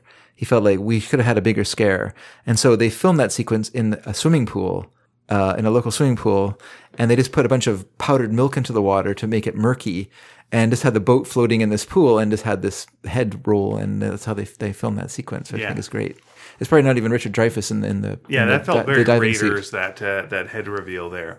So when they are trying to convince the mayor, of the situation that the shark is still out there. Oh, and by the way, Spielberg spent $3,000 to film that sequence because the studio would not give him the money for it. Oh, and so he just took his own money and he paid to do that sequence. So was that? Is there any coincidence that it was $3,000 and $3,000 is what's considered an incredible amount of money in this movie?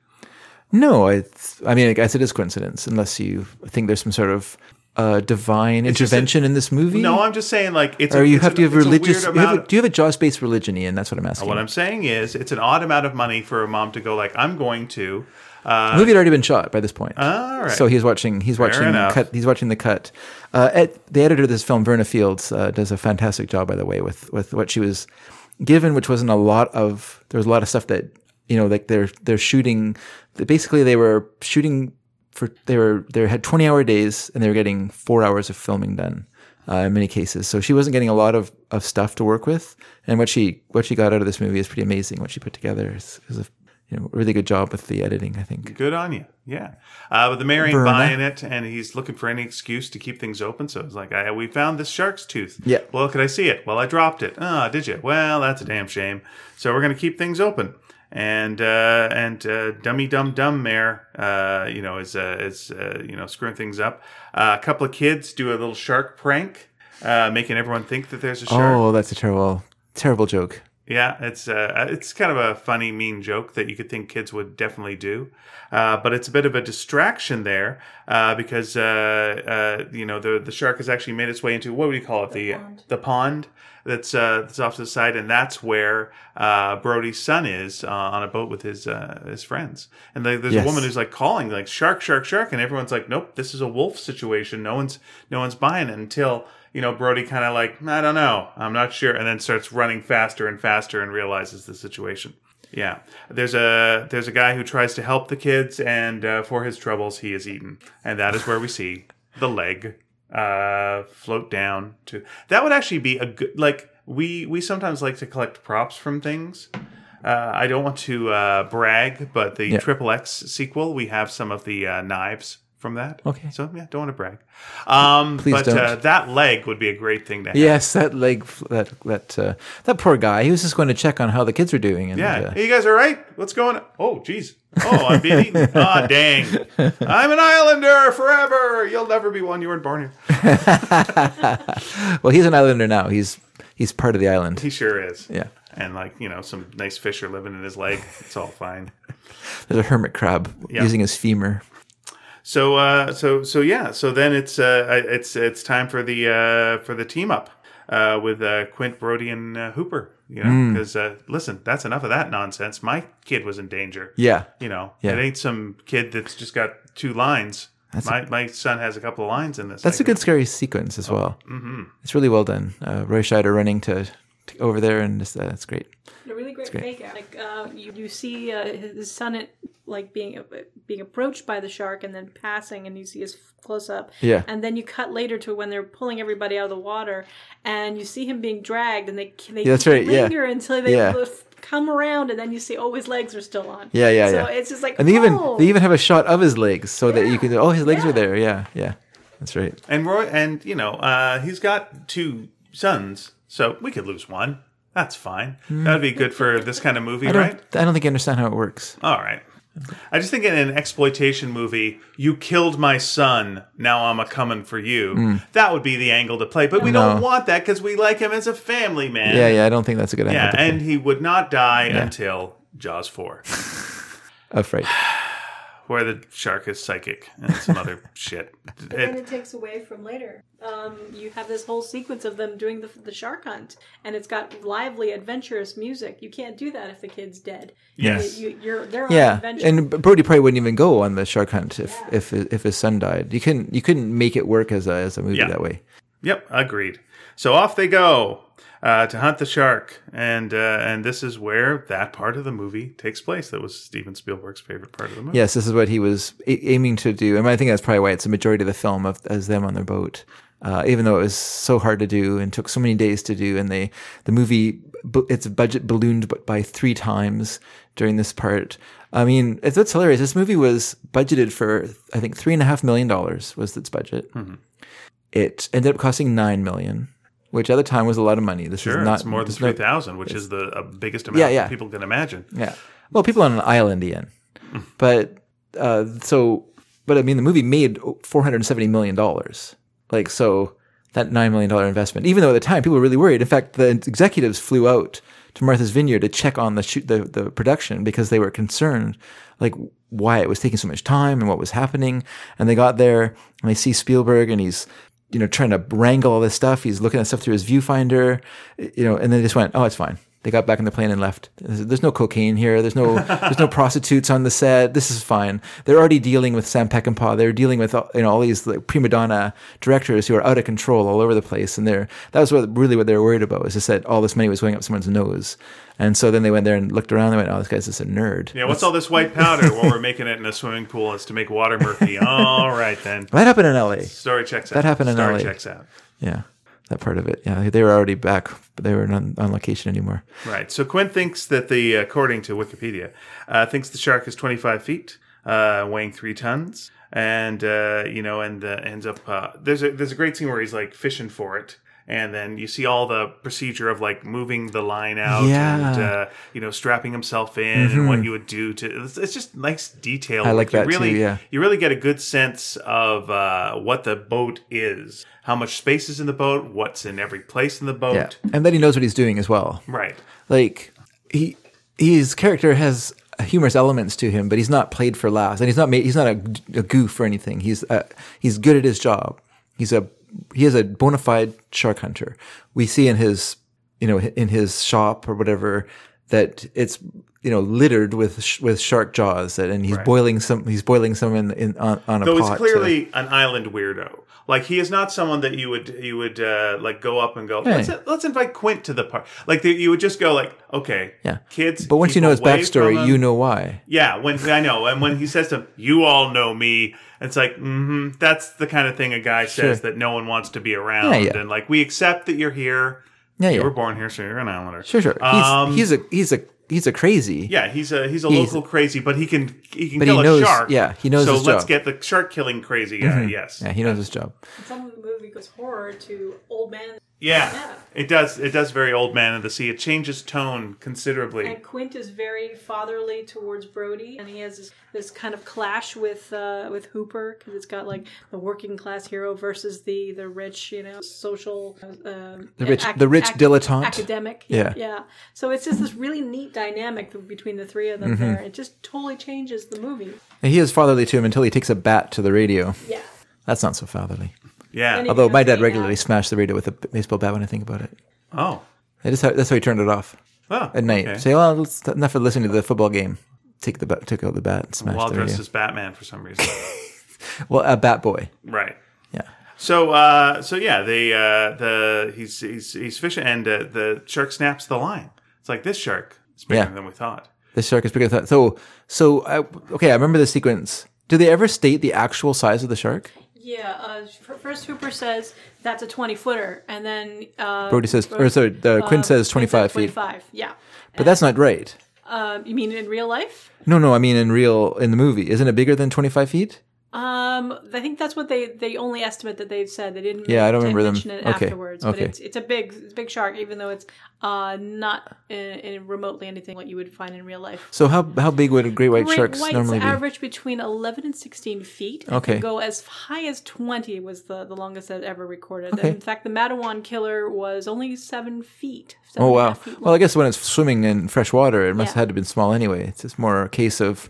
Well, it was more of an estuary. It wasn't an ocean fish, but it came inland, which is why it was so. I shouldn't say freshwater, but it was in an inland place. Although we get a bit of that with Jaws as well, where he swims into the so-called closed-off part of the bay, where he's not going to go in there. Oh, he did go in there. Yeah. Well, one of the key things about the Matawan story, which inspired Benchley, wasn't just the attacks. It was the fact that it also affected these resort towns. Yeah. New Jersey is really well known for these resort towns. They're everything to these people. That you have vacationers that come in from the big city, and these events really affected the economy that year. So I think he was more focused on how these things affected the little city, not just the horrors of these attacks. So it's like you see a lot of these callbacks every now and then. It's pretty cool. And so they all bond while hunting the shark. Yeah, they set up the relationships. Some bonding sequences. Hooper gains the respect of Quint. It feels like starts to like him because he's the big bonding scene. Of course, is the famous scene that just rips off Lethal Weapon 2, which is terrible, where they show each other the scars. It's just like Mel Gibson and Rene Russo. Come on, guys. We all know that's the classic. Yeah. Now you guys are trying to copycat it. Whatever, but it's still fine. Yeah, and Clerks as well. No, sorry, Chasing Amy. Chasing Amy, exactly. That's what stop ripping off Chasing Amy, Jaws. They use the same lighting, the table. Yeah. It felt like it did feel like almost a scene in a play or something. It was a real good actory scene. Like it played a lot of different levels. It's a long take. It's basically just the camera looking at Quint with Richard Dreyfuss in the background, doing a great job of acting, reacting. Yes, yeah. Richard Dreyfuss watching Quint is fantastic. Yeah, that makes it. He's freaking out, story. Yeah, it's very good. And So one thing we've sort of skipped over their attempts to.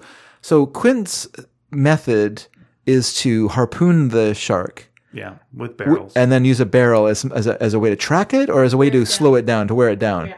So one barrel is going to be enough for a 20-footer. And you can also spot it, though. That's the thing, too. When the barrel comes up, you know the shark is in the area. But one barrel isn't enough, we learned. The shark can take that barrel and leave town. And by the way, they should have had a bigger boat, according to Brody a couple of times. An improvised line that Roy Scheider said while they were filming wasn't in the script. And when it was shown in the theater, when they were doing the previews, Spielberg realized that it was a great line, but that it was obscured. So he recut the sequence to make the line more audible and more sort of face forward, so that the audience could hear it. Have we passed by him chumming the water? Yes, we have. Okay, that is because that's when he says it. He's chumming the water. That's absolutely right. Bruce suddenly appears. In the water. Amazing scene. Yeah. You don't expect, even though it's clearly set up that something's going to appear in that corner. But then when the shark appears, I kept saying to Pia, people in the 70s must have lost their damn minds. Like they got nothing. I can't imagine. I so wanted to see this film as a kid. It's as typical of my precocious self was that I was much more interested in adult movies and things than I was in what was available for me as a kid to see. But my parents were dead set against me seeing that movie. And I never did get to see it at the time, but it would have been so interesting to see that film in its time. I mean, like there were people that I knew, like teenagers that I knew who saw it, who were, loved it, but I never got the opportunity to see it at the time. Just another bitter, didn't get to see Alien in the theater, didn't get to see Bad News Bears in the theater. Stupid parents. That's the scar that you hold. That's a scar, yeah. You're going to reveal to people talk about like abusive parents, but look at that. My parents wouldn't let me go to see movies. Yeah. Exactly. On that, about how audiences reacted, this, as well as Exorcist, is one of the few first case studies that showed like actual neuroses that occurred as a result of watching this film. Yeah, well, people were literally vomiting in the theater while watching Exorcist, which is amazing. Once again, amazing. I mean, I guess once again, I've never seen the theater, so I imagine it's a much more immersive experience. So I can see that if someone is literally spraying vomit out of their mouths at the screen. Yeah, you're not used to that. Yeah, that you're going to also suddenly feel the urge to vomit yourself. So sure, I could see that as a possible reaction. There is video of people reacting to that movie. Yeah. So that's the thing. Roy Scheider got to star in William Friedkin's next film, The Flopperoo Sorcerer, which is a movie that sounds like it's going to be a continuation of The Exorcist, or also be supernatural in origin, when it's actually a remake of The Wages of Fear, about guys driving trucks full of dynamite through the South American jungle. But it called it Sorcerer, and everyone got confused, and they went to see it. They're like, "Where's the sorcerer?" And then there's like one little scene in the film where it shows the front of the truck, and it says written "Sorcerer" on the truck. So the truck was named Sorcerer. Like isn't the boat called Orca in this? Yeah, the boat is called Orca. Yeah, that's right. That's a little when they do Orca the movies. All right, so Pia, let's talk a little bit about what you were saying before when Ian, the Orca. Why was the boat called the Orca? So I thought this was pretty obvious, but I'm going to mention it. The orca is the only predator that a shark has. Orcas are very, very good shark hunters. And so you would imagine that Quint, being a shark hunter himself, would call his boat the Orca. Yeah. Yeah. Cool. There's There's nothing too obvious for us, by the way. No, of course. But there's a really cool thing that orcas do, because they have a long generations, like thousands of years of rivalry with sharks that started with megalodons. The Meg? The Meg. But they went extinct about a little over 2 million years ago. Okay. And up until then, it was largely because of climate change. So the ocean, like the climate got cooler.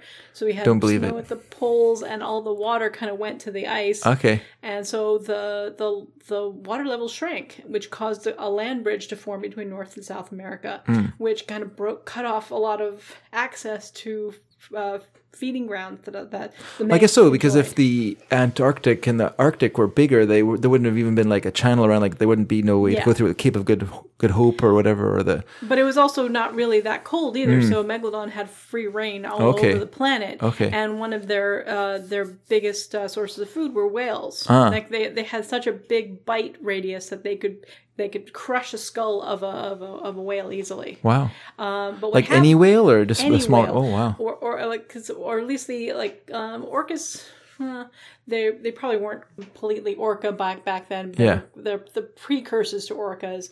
Also, blue whales, all big whales basically were just food for these things. Yeah. But once the water's cooled, the whales, who were mammals, could handle being in cooler waters, so they could be off in safety there. Megalodon basically starved. So anyway, something that orcas figured out with smaller sharks over time was that when you flip them over, they go into a tonic state. Okay. So They're like a chicken. Yes. So what an orca will do is swim up behind the shark, grab its fin with its teeth, and then hold on. No, the orca will come in upside down. Okay. So, okay. Yeah, then grab the fin, and then the orca will roll back over with the shark in its teeth, and then putting the shark upside down. Yeah. And then it just And it's right dies. side up, and it's ready to. Yeah, it's ready for the attack. And in about 10 to 15 minutes, it just drowns because it can't do the ram ventilation or get water flowing through its gills fast enough, and it just eats it. Wow. Yeah. Wow. Huh. And an orca's only natural predator is Richard Harris, as we said Yes. earlier. We've already, as previously established. That's right. You play MacArthur Park. I was going to make a MacArthur Park joke, and mine just lost. Too slow. Too polite. That's the way it is. Too polite. That's how nature works. So, yeah, they have their bonding, and it looks like everything's going great, and there you go. And then there's a shark attack. Then is this what's going on? After that, is that what happens? Well, yes. So well, because as the story it starts banging against the wall. That's right. That's It starts hitting the hull of the ship and starts causing leaks to spring and starts to affect the motor and stuff like that because we have salt water pouring into the boat, which is not good for motors.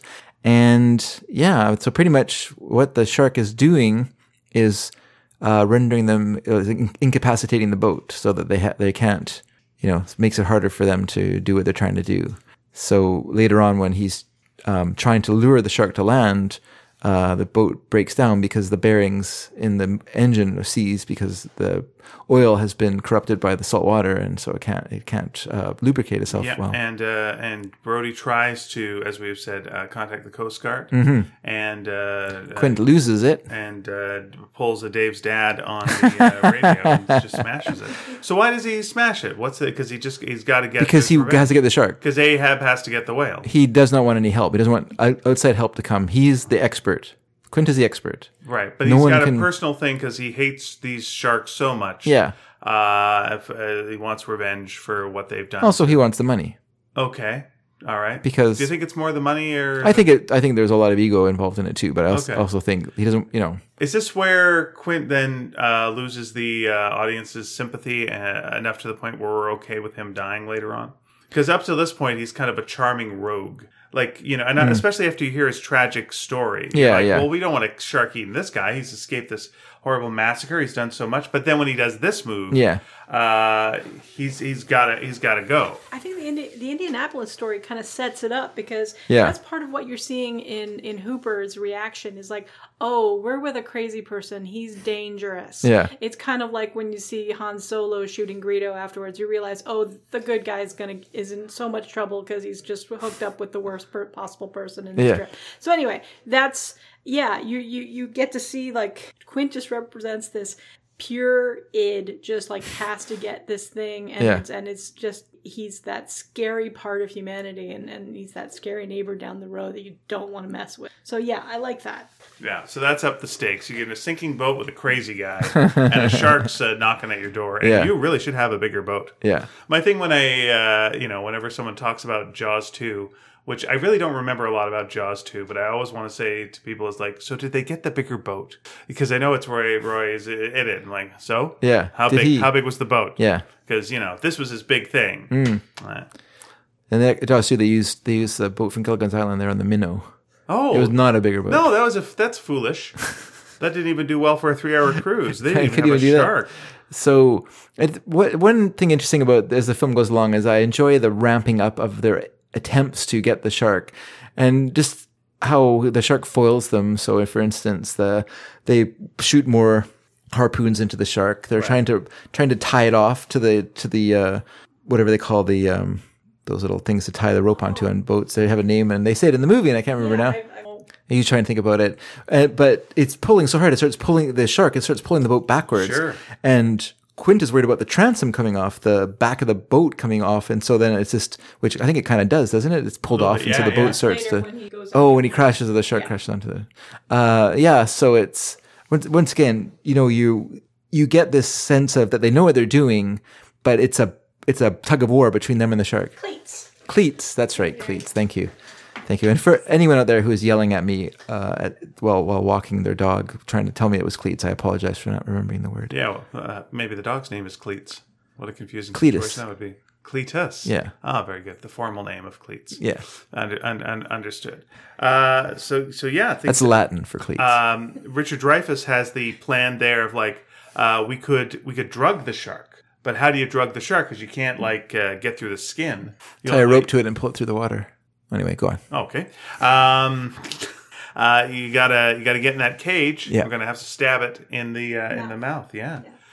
So we get that scene where. So the fun of this, of course, is that when the cage was being loaded onto the boat, Quint had no end of fun at the idea of this shark cage being brought onto it. Even he kind of didn't want it on his boat, basically. But it's ridiculous. Yeah, this is dumb nonsense, garbage. No, I've got like a fishing line. And by the way, he's proved right because Hooper is lowered into the water in this. They do put together the shark cage. It's lowered into the water. Yeah, it's nice seeing them build the thing. Yeah.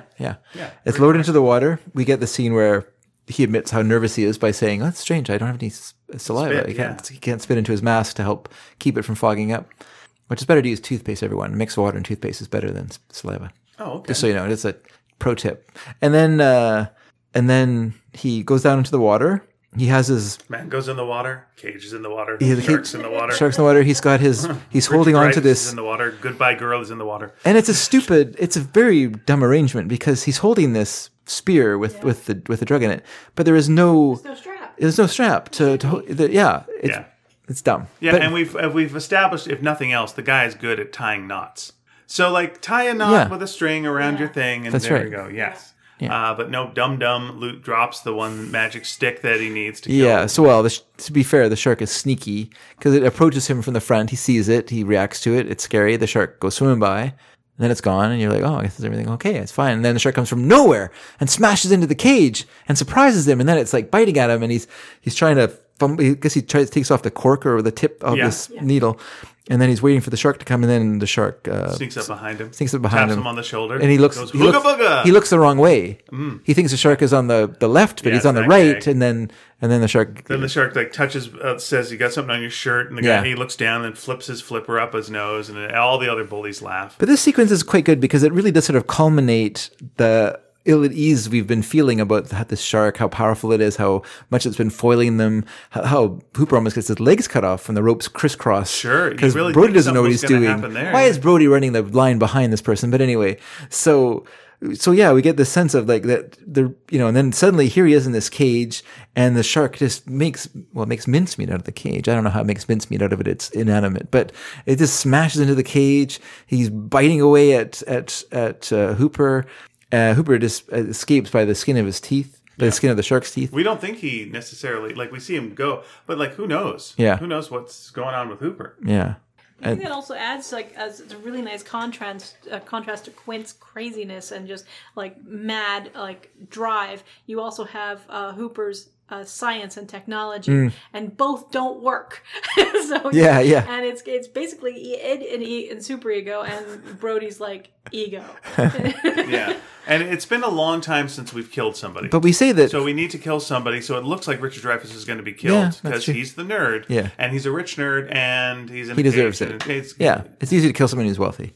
The interesting thing about Quint, because we keep saying that he's crazy and stuff like that, is that he might be. It's not so much. It's crazy in the sense that he's driven. He is driven to do this. He is cold, calculating. He is a professional. He knows what he's doing. He doesn't queeg it. He doesn't turn into a crazy person. He does put them into danger by smashing the radio. That's for sure. But other than that, he behaves in a completely professional way about getting the shark. Every other way is unreasonable, but he's reasonable in how he approaches. I will say shark. something that isn't the most reasonable thing, which is just getting your drunk on, power drunk. But they're all doing that. Yeah, that's nice. But still, you're the professional. Like, there's a shark in the water who could be dangerous, who you might have to, like, get at any second. The shark doesn't sleep for the night, you know? So it's like, you get yourself really good and plastered. Yeah. What happens when the shark shows Well, up? how are they going to have a bonding sequence if they don't get drunk? There you go. Now, Hooper dies in the book, as we said, like, in this cage sequence. So But he deserves it because he had an affair with Brody's wife. When you take that, who wouldn't? when you take that He's a subplot lovely out, and kind of downplay the fact that he's a dilettante rich kid who can afford a lot of toys in his hobby as an oceanographer. Not that it's really a hobby, but you know what I mean. When you take out that element of his character, his death becomes a painful thing, not a kind of he kind of deserved it, he's a jerk. Then it's you can't have that. So in the book, is Brody the sole survivor then? Mm-hmm. Oh, okay. Yeah, and well, we can talk about the fact that, I mean, Brody, as far as Brody knows, he's the sole survivor. So what happens is the shark leaps out of the water and kind of grounds itself on the boat, smashing the end of the boat, dragging it down into the water. Oh my gosh, what a scene! And Quint, of course, can't hold on to the Brody holds his hand, tries to, and then he slides and it goes into the shark's mouth, and it's a very well edited sequence of him being eaten by once again, props to Verna Fields for a great job, because the shark is not the most realistic shark, and it's good. Apparently she was on set during the shooting of the movie. She was on site editing the film while it was being shot, so she was getting the rushes and she was doing the rough edits as they were going, so they would know what coverage they needed and what, because there was such a mess, because the filming. Like, this movie, taught everyone a lesson that everyone forgot until Waterworld. Like, this movie taught a lesson that you just can't film on water, because water is really, the ocean is unforgiving. It will destroy everything. It will rise up. It'll rain. It will do whatever you don't want it to do on the day you need to shoot. It will be there doing what you don't need to do. Good example is the Abyss. That was an absolute disaster of filming. Yeah. And that was in a contained... Those were in... But it was... I was just going to say, the most miserable time. Yeah. The producers divorced over it. Yeah. And it's like, if anything that you learn from that, like, don't shoot in the water. Yeah, that's right. Or if you do, be prepared for the fact that your budget is just out the window, because, it's so unpredictable what's going to happen. The movie was triple the expense. It didn't go triple the expense because of the actors suddenly demanded more money, or as the special effects became more expensive. They really worked around the issues of the special effects, besides the shark sinking to the bottom of the sea at one point because the sled they towed it on collapsed. It was pretty inexpensively a broken thing that they had. I mean, they had to try and keep it working, but it was more just the fact that the shoot dragged out over time because it was so difficult to get days where you could shoot, and when you could shoot, to have the sweet spot of the time, because you have to match shots as well. If you were shooting at 2 p.m. on Tuesday and then you can't shoot until Thursday, but the only time you can shoot on Thursday is 6 p.m., it's not going to work because the light's going to be different. So you have all these issues. Cloud cover, exactly. All these things were happening. And the fact that they could only shoot in one direction because of population behind them. Yeah, exactly. Yeah. It was really tricky. And so Fields was there, and so she would she was almost like a co-producer of the movie, because she would go down and she and Spielberg would discuss things, would talk about what was happening with the film, and then she would go back and she would recut or do edits to try and figure out what they needed for the next days to be shooting.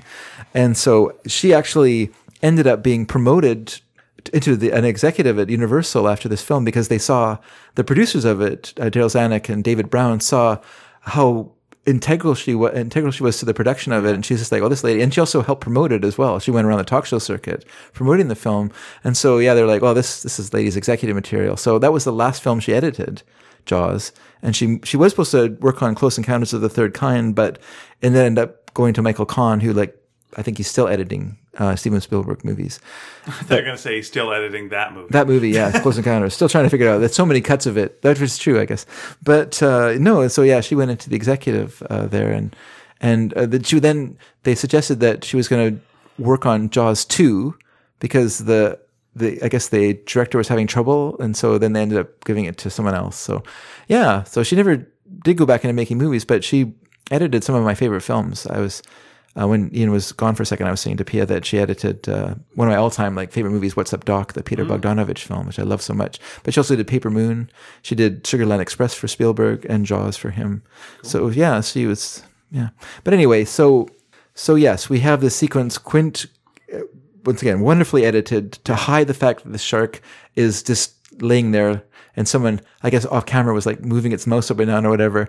But Shaw does such a great sell job, and the movie, he's probably pulling it himself. One of those things where he's attacking himself with the monster, and then only Brody's left, as far as he knows. Sure. Hooper's dead because they brought the cage out of the water, and it was just Hooper's hooped. Yeah, Hooper's hooped. It looked like it. It looked like it was just smashed to pieces. So he's gone. The boat is. Hope is that the shark's full at this point. The boat is slowly sinking in the water. I don't think the shark is hungry. I think this is a grudge match by this point in the film. Territorial. Yeah. Okay, fair enough. Yeah. And so the boat is slowly sinking. Of course, the shark comes smashing through the glass of the pilot house of the boat, and then he has to climb onto the roof, and then he's standing out on the mast. But the shark, he throws the oxygen tank at it with the intention. I originally thought, when I first time I saw the movie, I thought that he just used whatever was at hand and threw it at the shark, and the shark happened to be an oxygen tank and happened to go into his mouth. But I realized watching it this time was that no, he intended to. Yeah. He has a plan with his oxygen tank. We set it up. Yeah. Because you get the first one where he gets scolded. Yeah. And then later on, he sees the bottles moving just to hold it. Yeah. While the boat's being jolted around. Yeah, yeah. So he's aware that this is It's a dangerous. This is the most dangerous thing on the boat. Yeah, yeah. And so now the shark has the oxygen tank stuck in its mouth, and it's pretending it's a cigar. And it's doing a Groucho Marx impersonation. Yeah. This is the saltiest water I've ever seen. And then he was Charlie. Anyway, so then he has his pistol. That's all. He's using a rifle, right? He uses a rifle. He has a rifle because he emptied use his pistol. He did use earlier. pistol vainly to sort of, I'm going to shoot a shark. And then after he shot the shark, he planted a gun on the shark, and it was like, well, no one's going to buy this. But that's a typical police move from the 70s. Yeah, He had the shark's fin prints on it, on the gun. So then he, through miracle of miracles, he hits this oxygen tank with his last shot.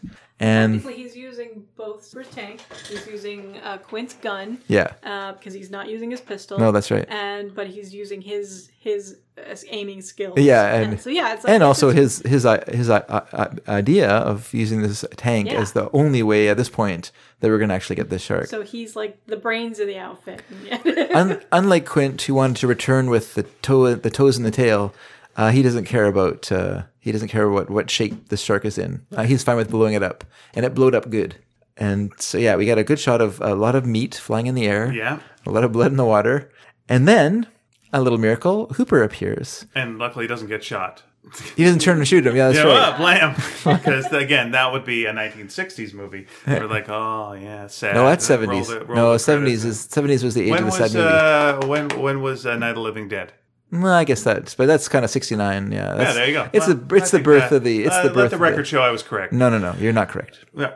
Not correct. I was technically correct, which, as we know from Futurama, is the best kind of correct. It's the 70s was the age of the bummer ending of a movie. Sure. Parallax View, Warren Beatty. Oh, if this was a British movie, for sure it would be a bummer ending. But Richard Dreyfuss shows up and he's fine. It's like, oh, hey, that's good. But it's good. I mean, it's hard to imagine the ending of this movie with just Brody by himself kicking his way to land. Like, you need the two guys having their little conversation as This is the beginning of a beautiful friendship. Yeah, basically, yeah. You need that little sequence in the film. You feel like, oh, these two guys are going to be at least going to send postcards to each other. At least, maybe not. They're guys. They're not going to correspond. Actually, they're going to both fade out of each other's lives. But for the time being... And one of them will die of fear. Let's say only one of these movies is canon. Okay. The rest of them are garbage. The other guy's going to build some mashed potatoes into a thing and abandon his children. Once again, not the same person. Are you sure? Yeah, same actor. Okay. But he's not going to go and try and become an actor and live with a woman in her apartment as well. Okay. Will he have problems with a guy named Bob at any point? Yes, that definitely will happen to him because everyone has problems with a guy named Bob.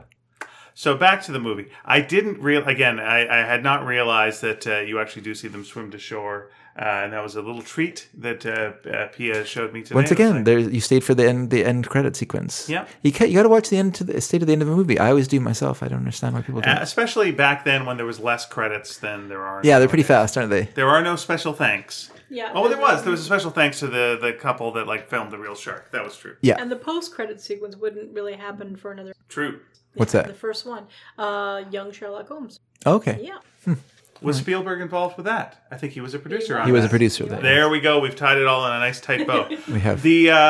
Jaws 2 follows with not as good a movie at all, but it's okay. It's fine. Yeah. Then Jaws 3D just goes right off the rails, and then Jaws 4 is an abomination. And I read about it. This is really interesting because they were really, really upset with how 3D turned out, and they wanted to turn around and make a drama again, like the first one. Okay. But they couldn't get Scheider on board.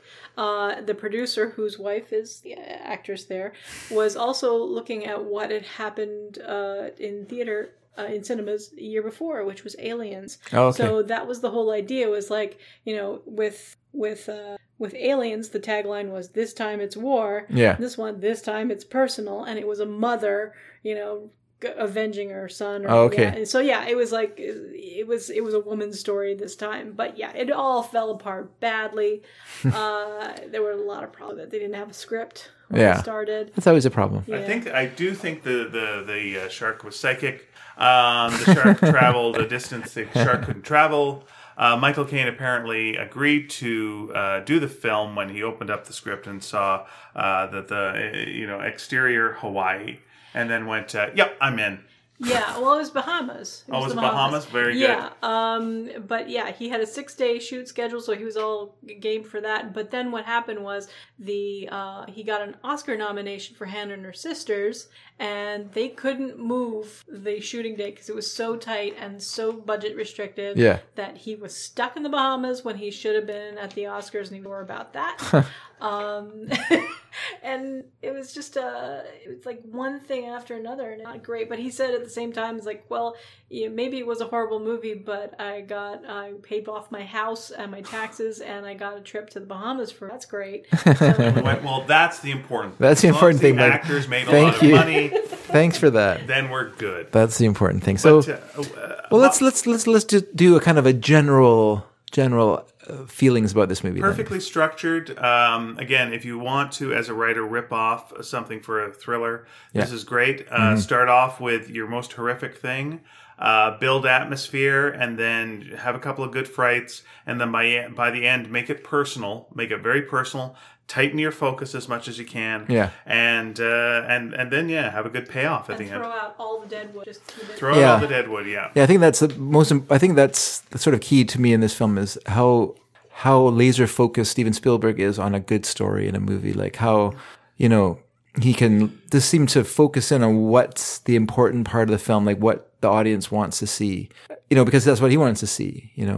Like get rid of all those side plots and stuff like that. They're not important. Let's just get to where the real heart of the story is, which is 3 guys on a boat trying to kill a big, scary shark. And the hack stuff that you would normally do in these kind of movies is clearly the mayor has to be eaten by a shark. Clearly the mayor has to go out on a boat and fall into the water. And be I guess you say that clearly, but I agree with you. That would be very... That's the hack thing, but that's what you would get in almost any other movie because that guy's the villain. Yeah. Well, how do we pay that off? You pay it off like this.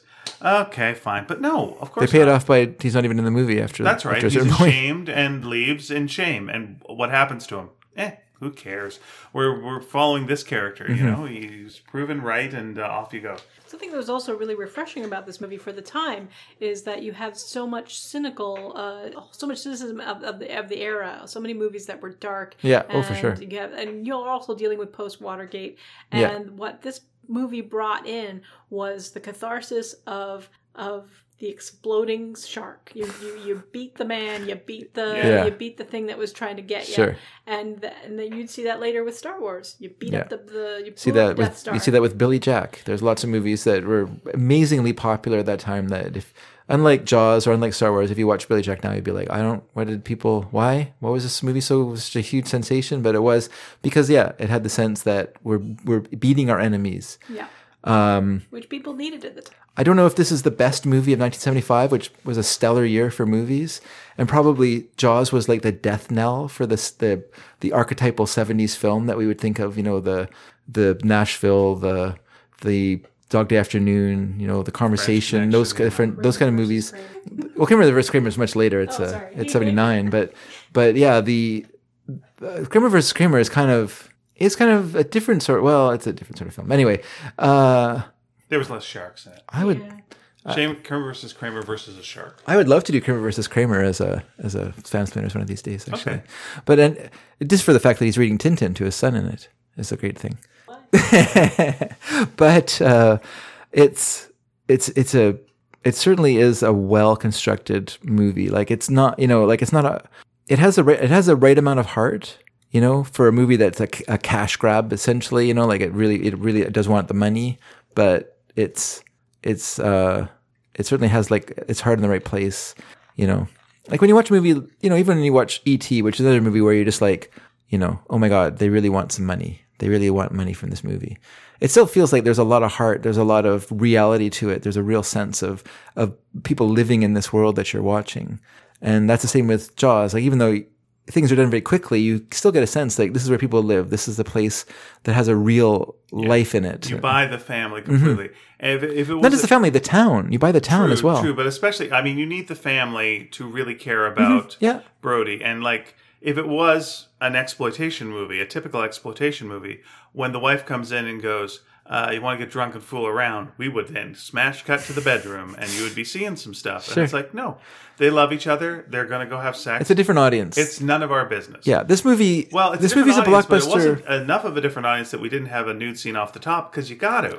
Because we're going to enter in through this genre and then we're going to subtly change the genre and we're going to reinvent it a little bit as we go along. But it's not a Don't Look Now audience. It's not a Julie Christie, Donald Sutherland big sex scene at the beginning of the movie audience. Nope. That's a different. Those movies are they're planting their flag in a different place. Drop the robe. Yeah. Let's meet you in the shower. And quick thing. And like I say, this side boob. This movie really spells sort of the death knell of those movies, of the classic 70s films that everyone talks about nowadays. The Godfathers and stuff like that are all going to get mowed under by this movie, And it's just a totally different playing field. And in some ways, it's.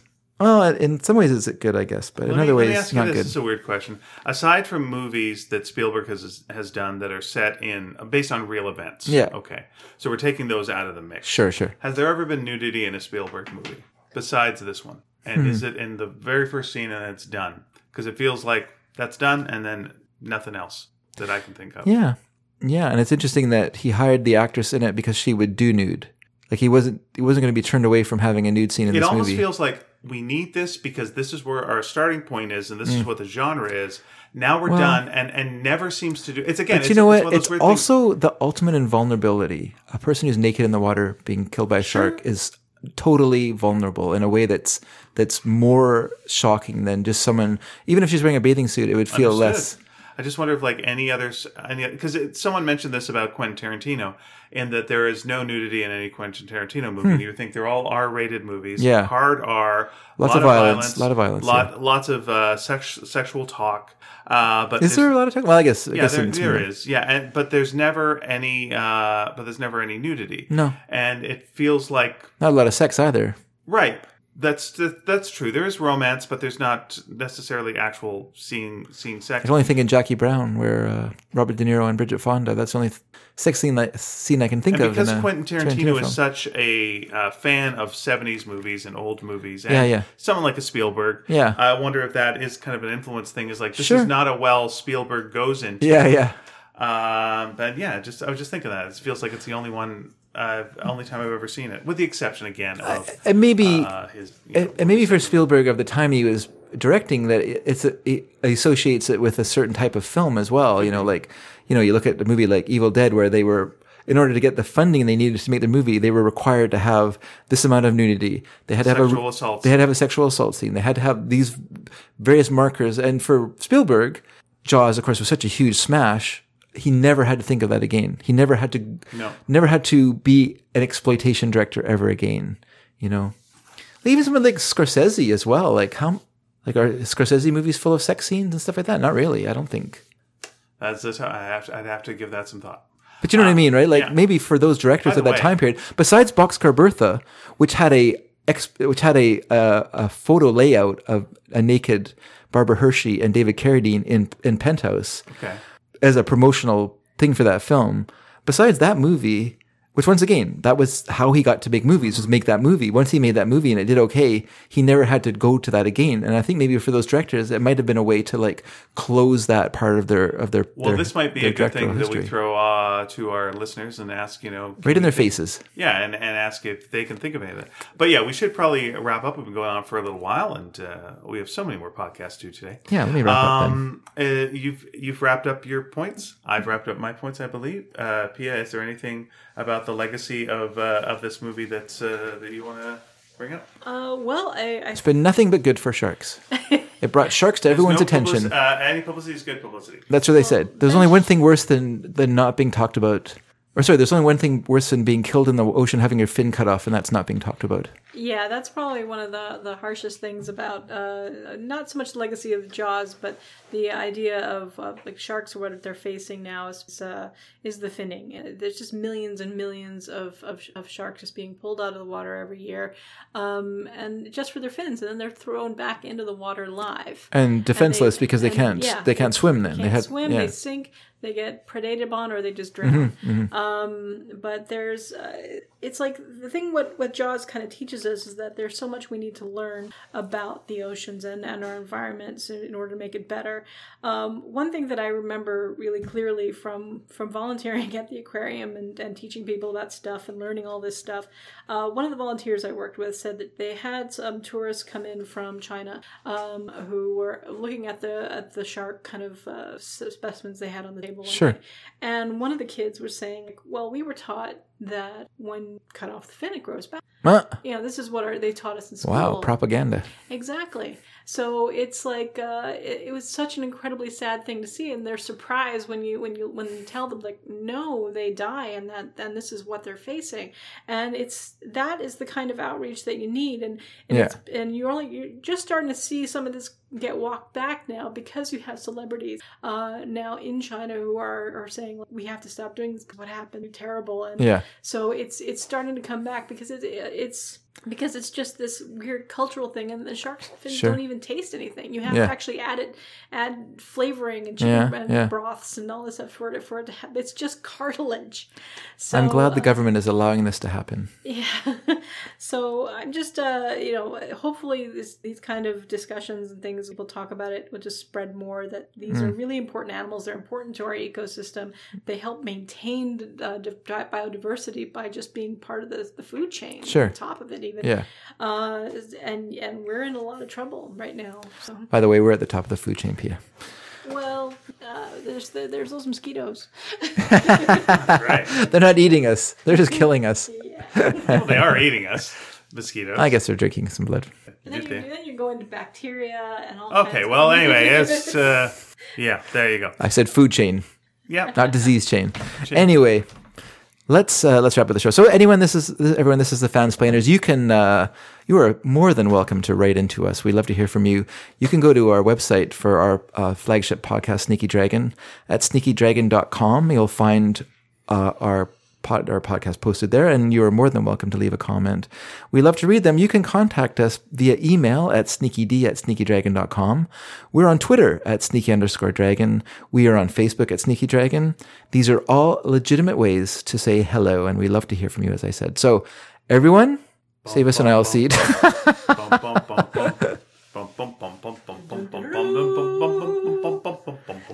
French horn.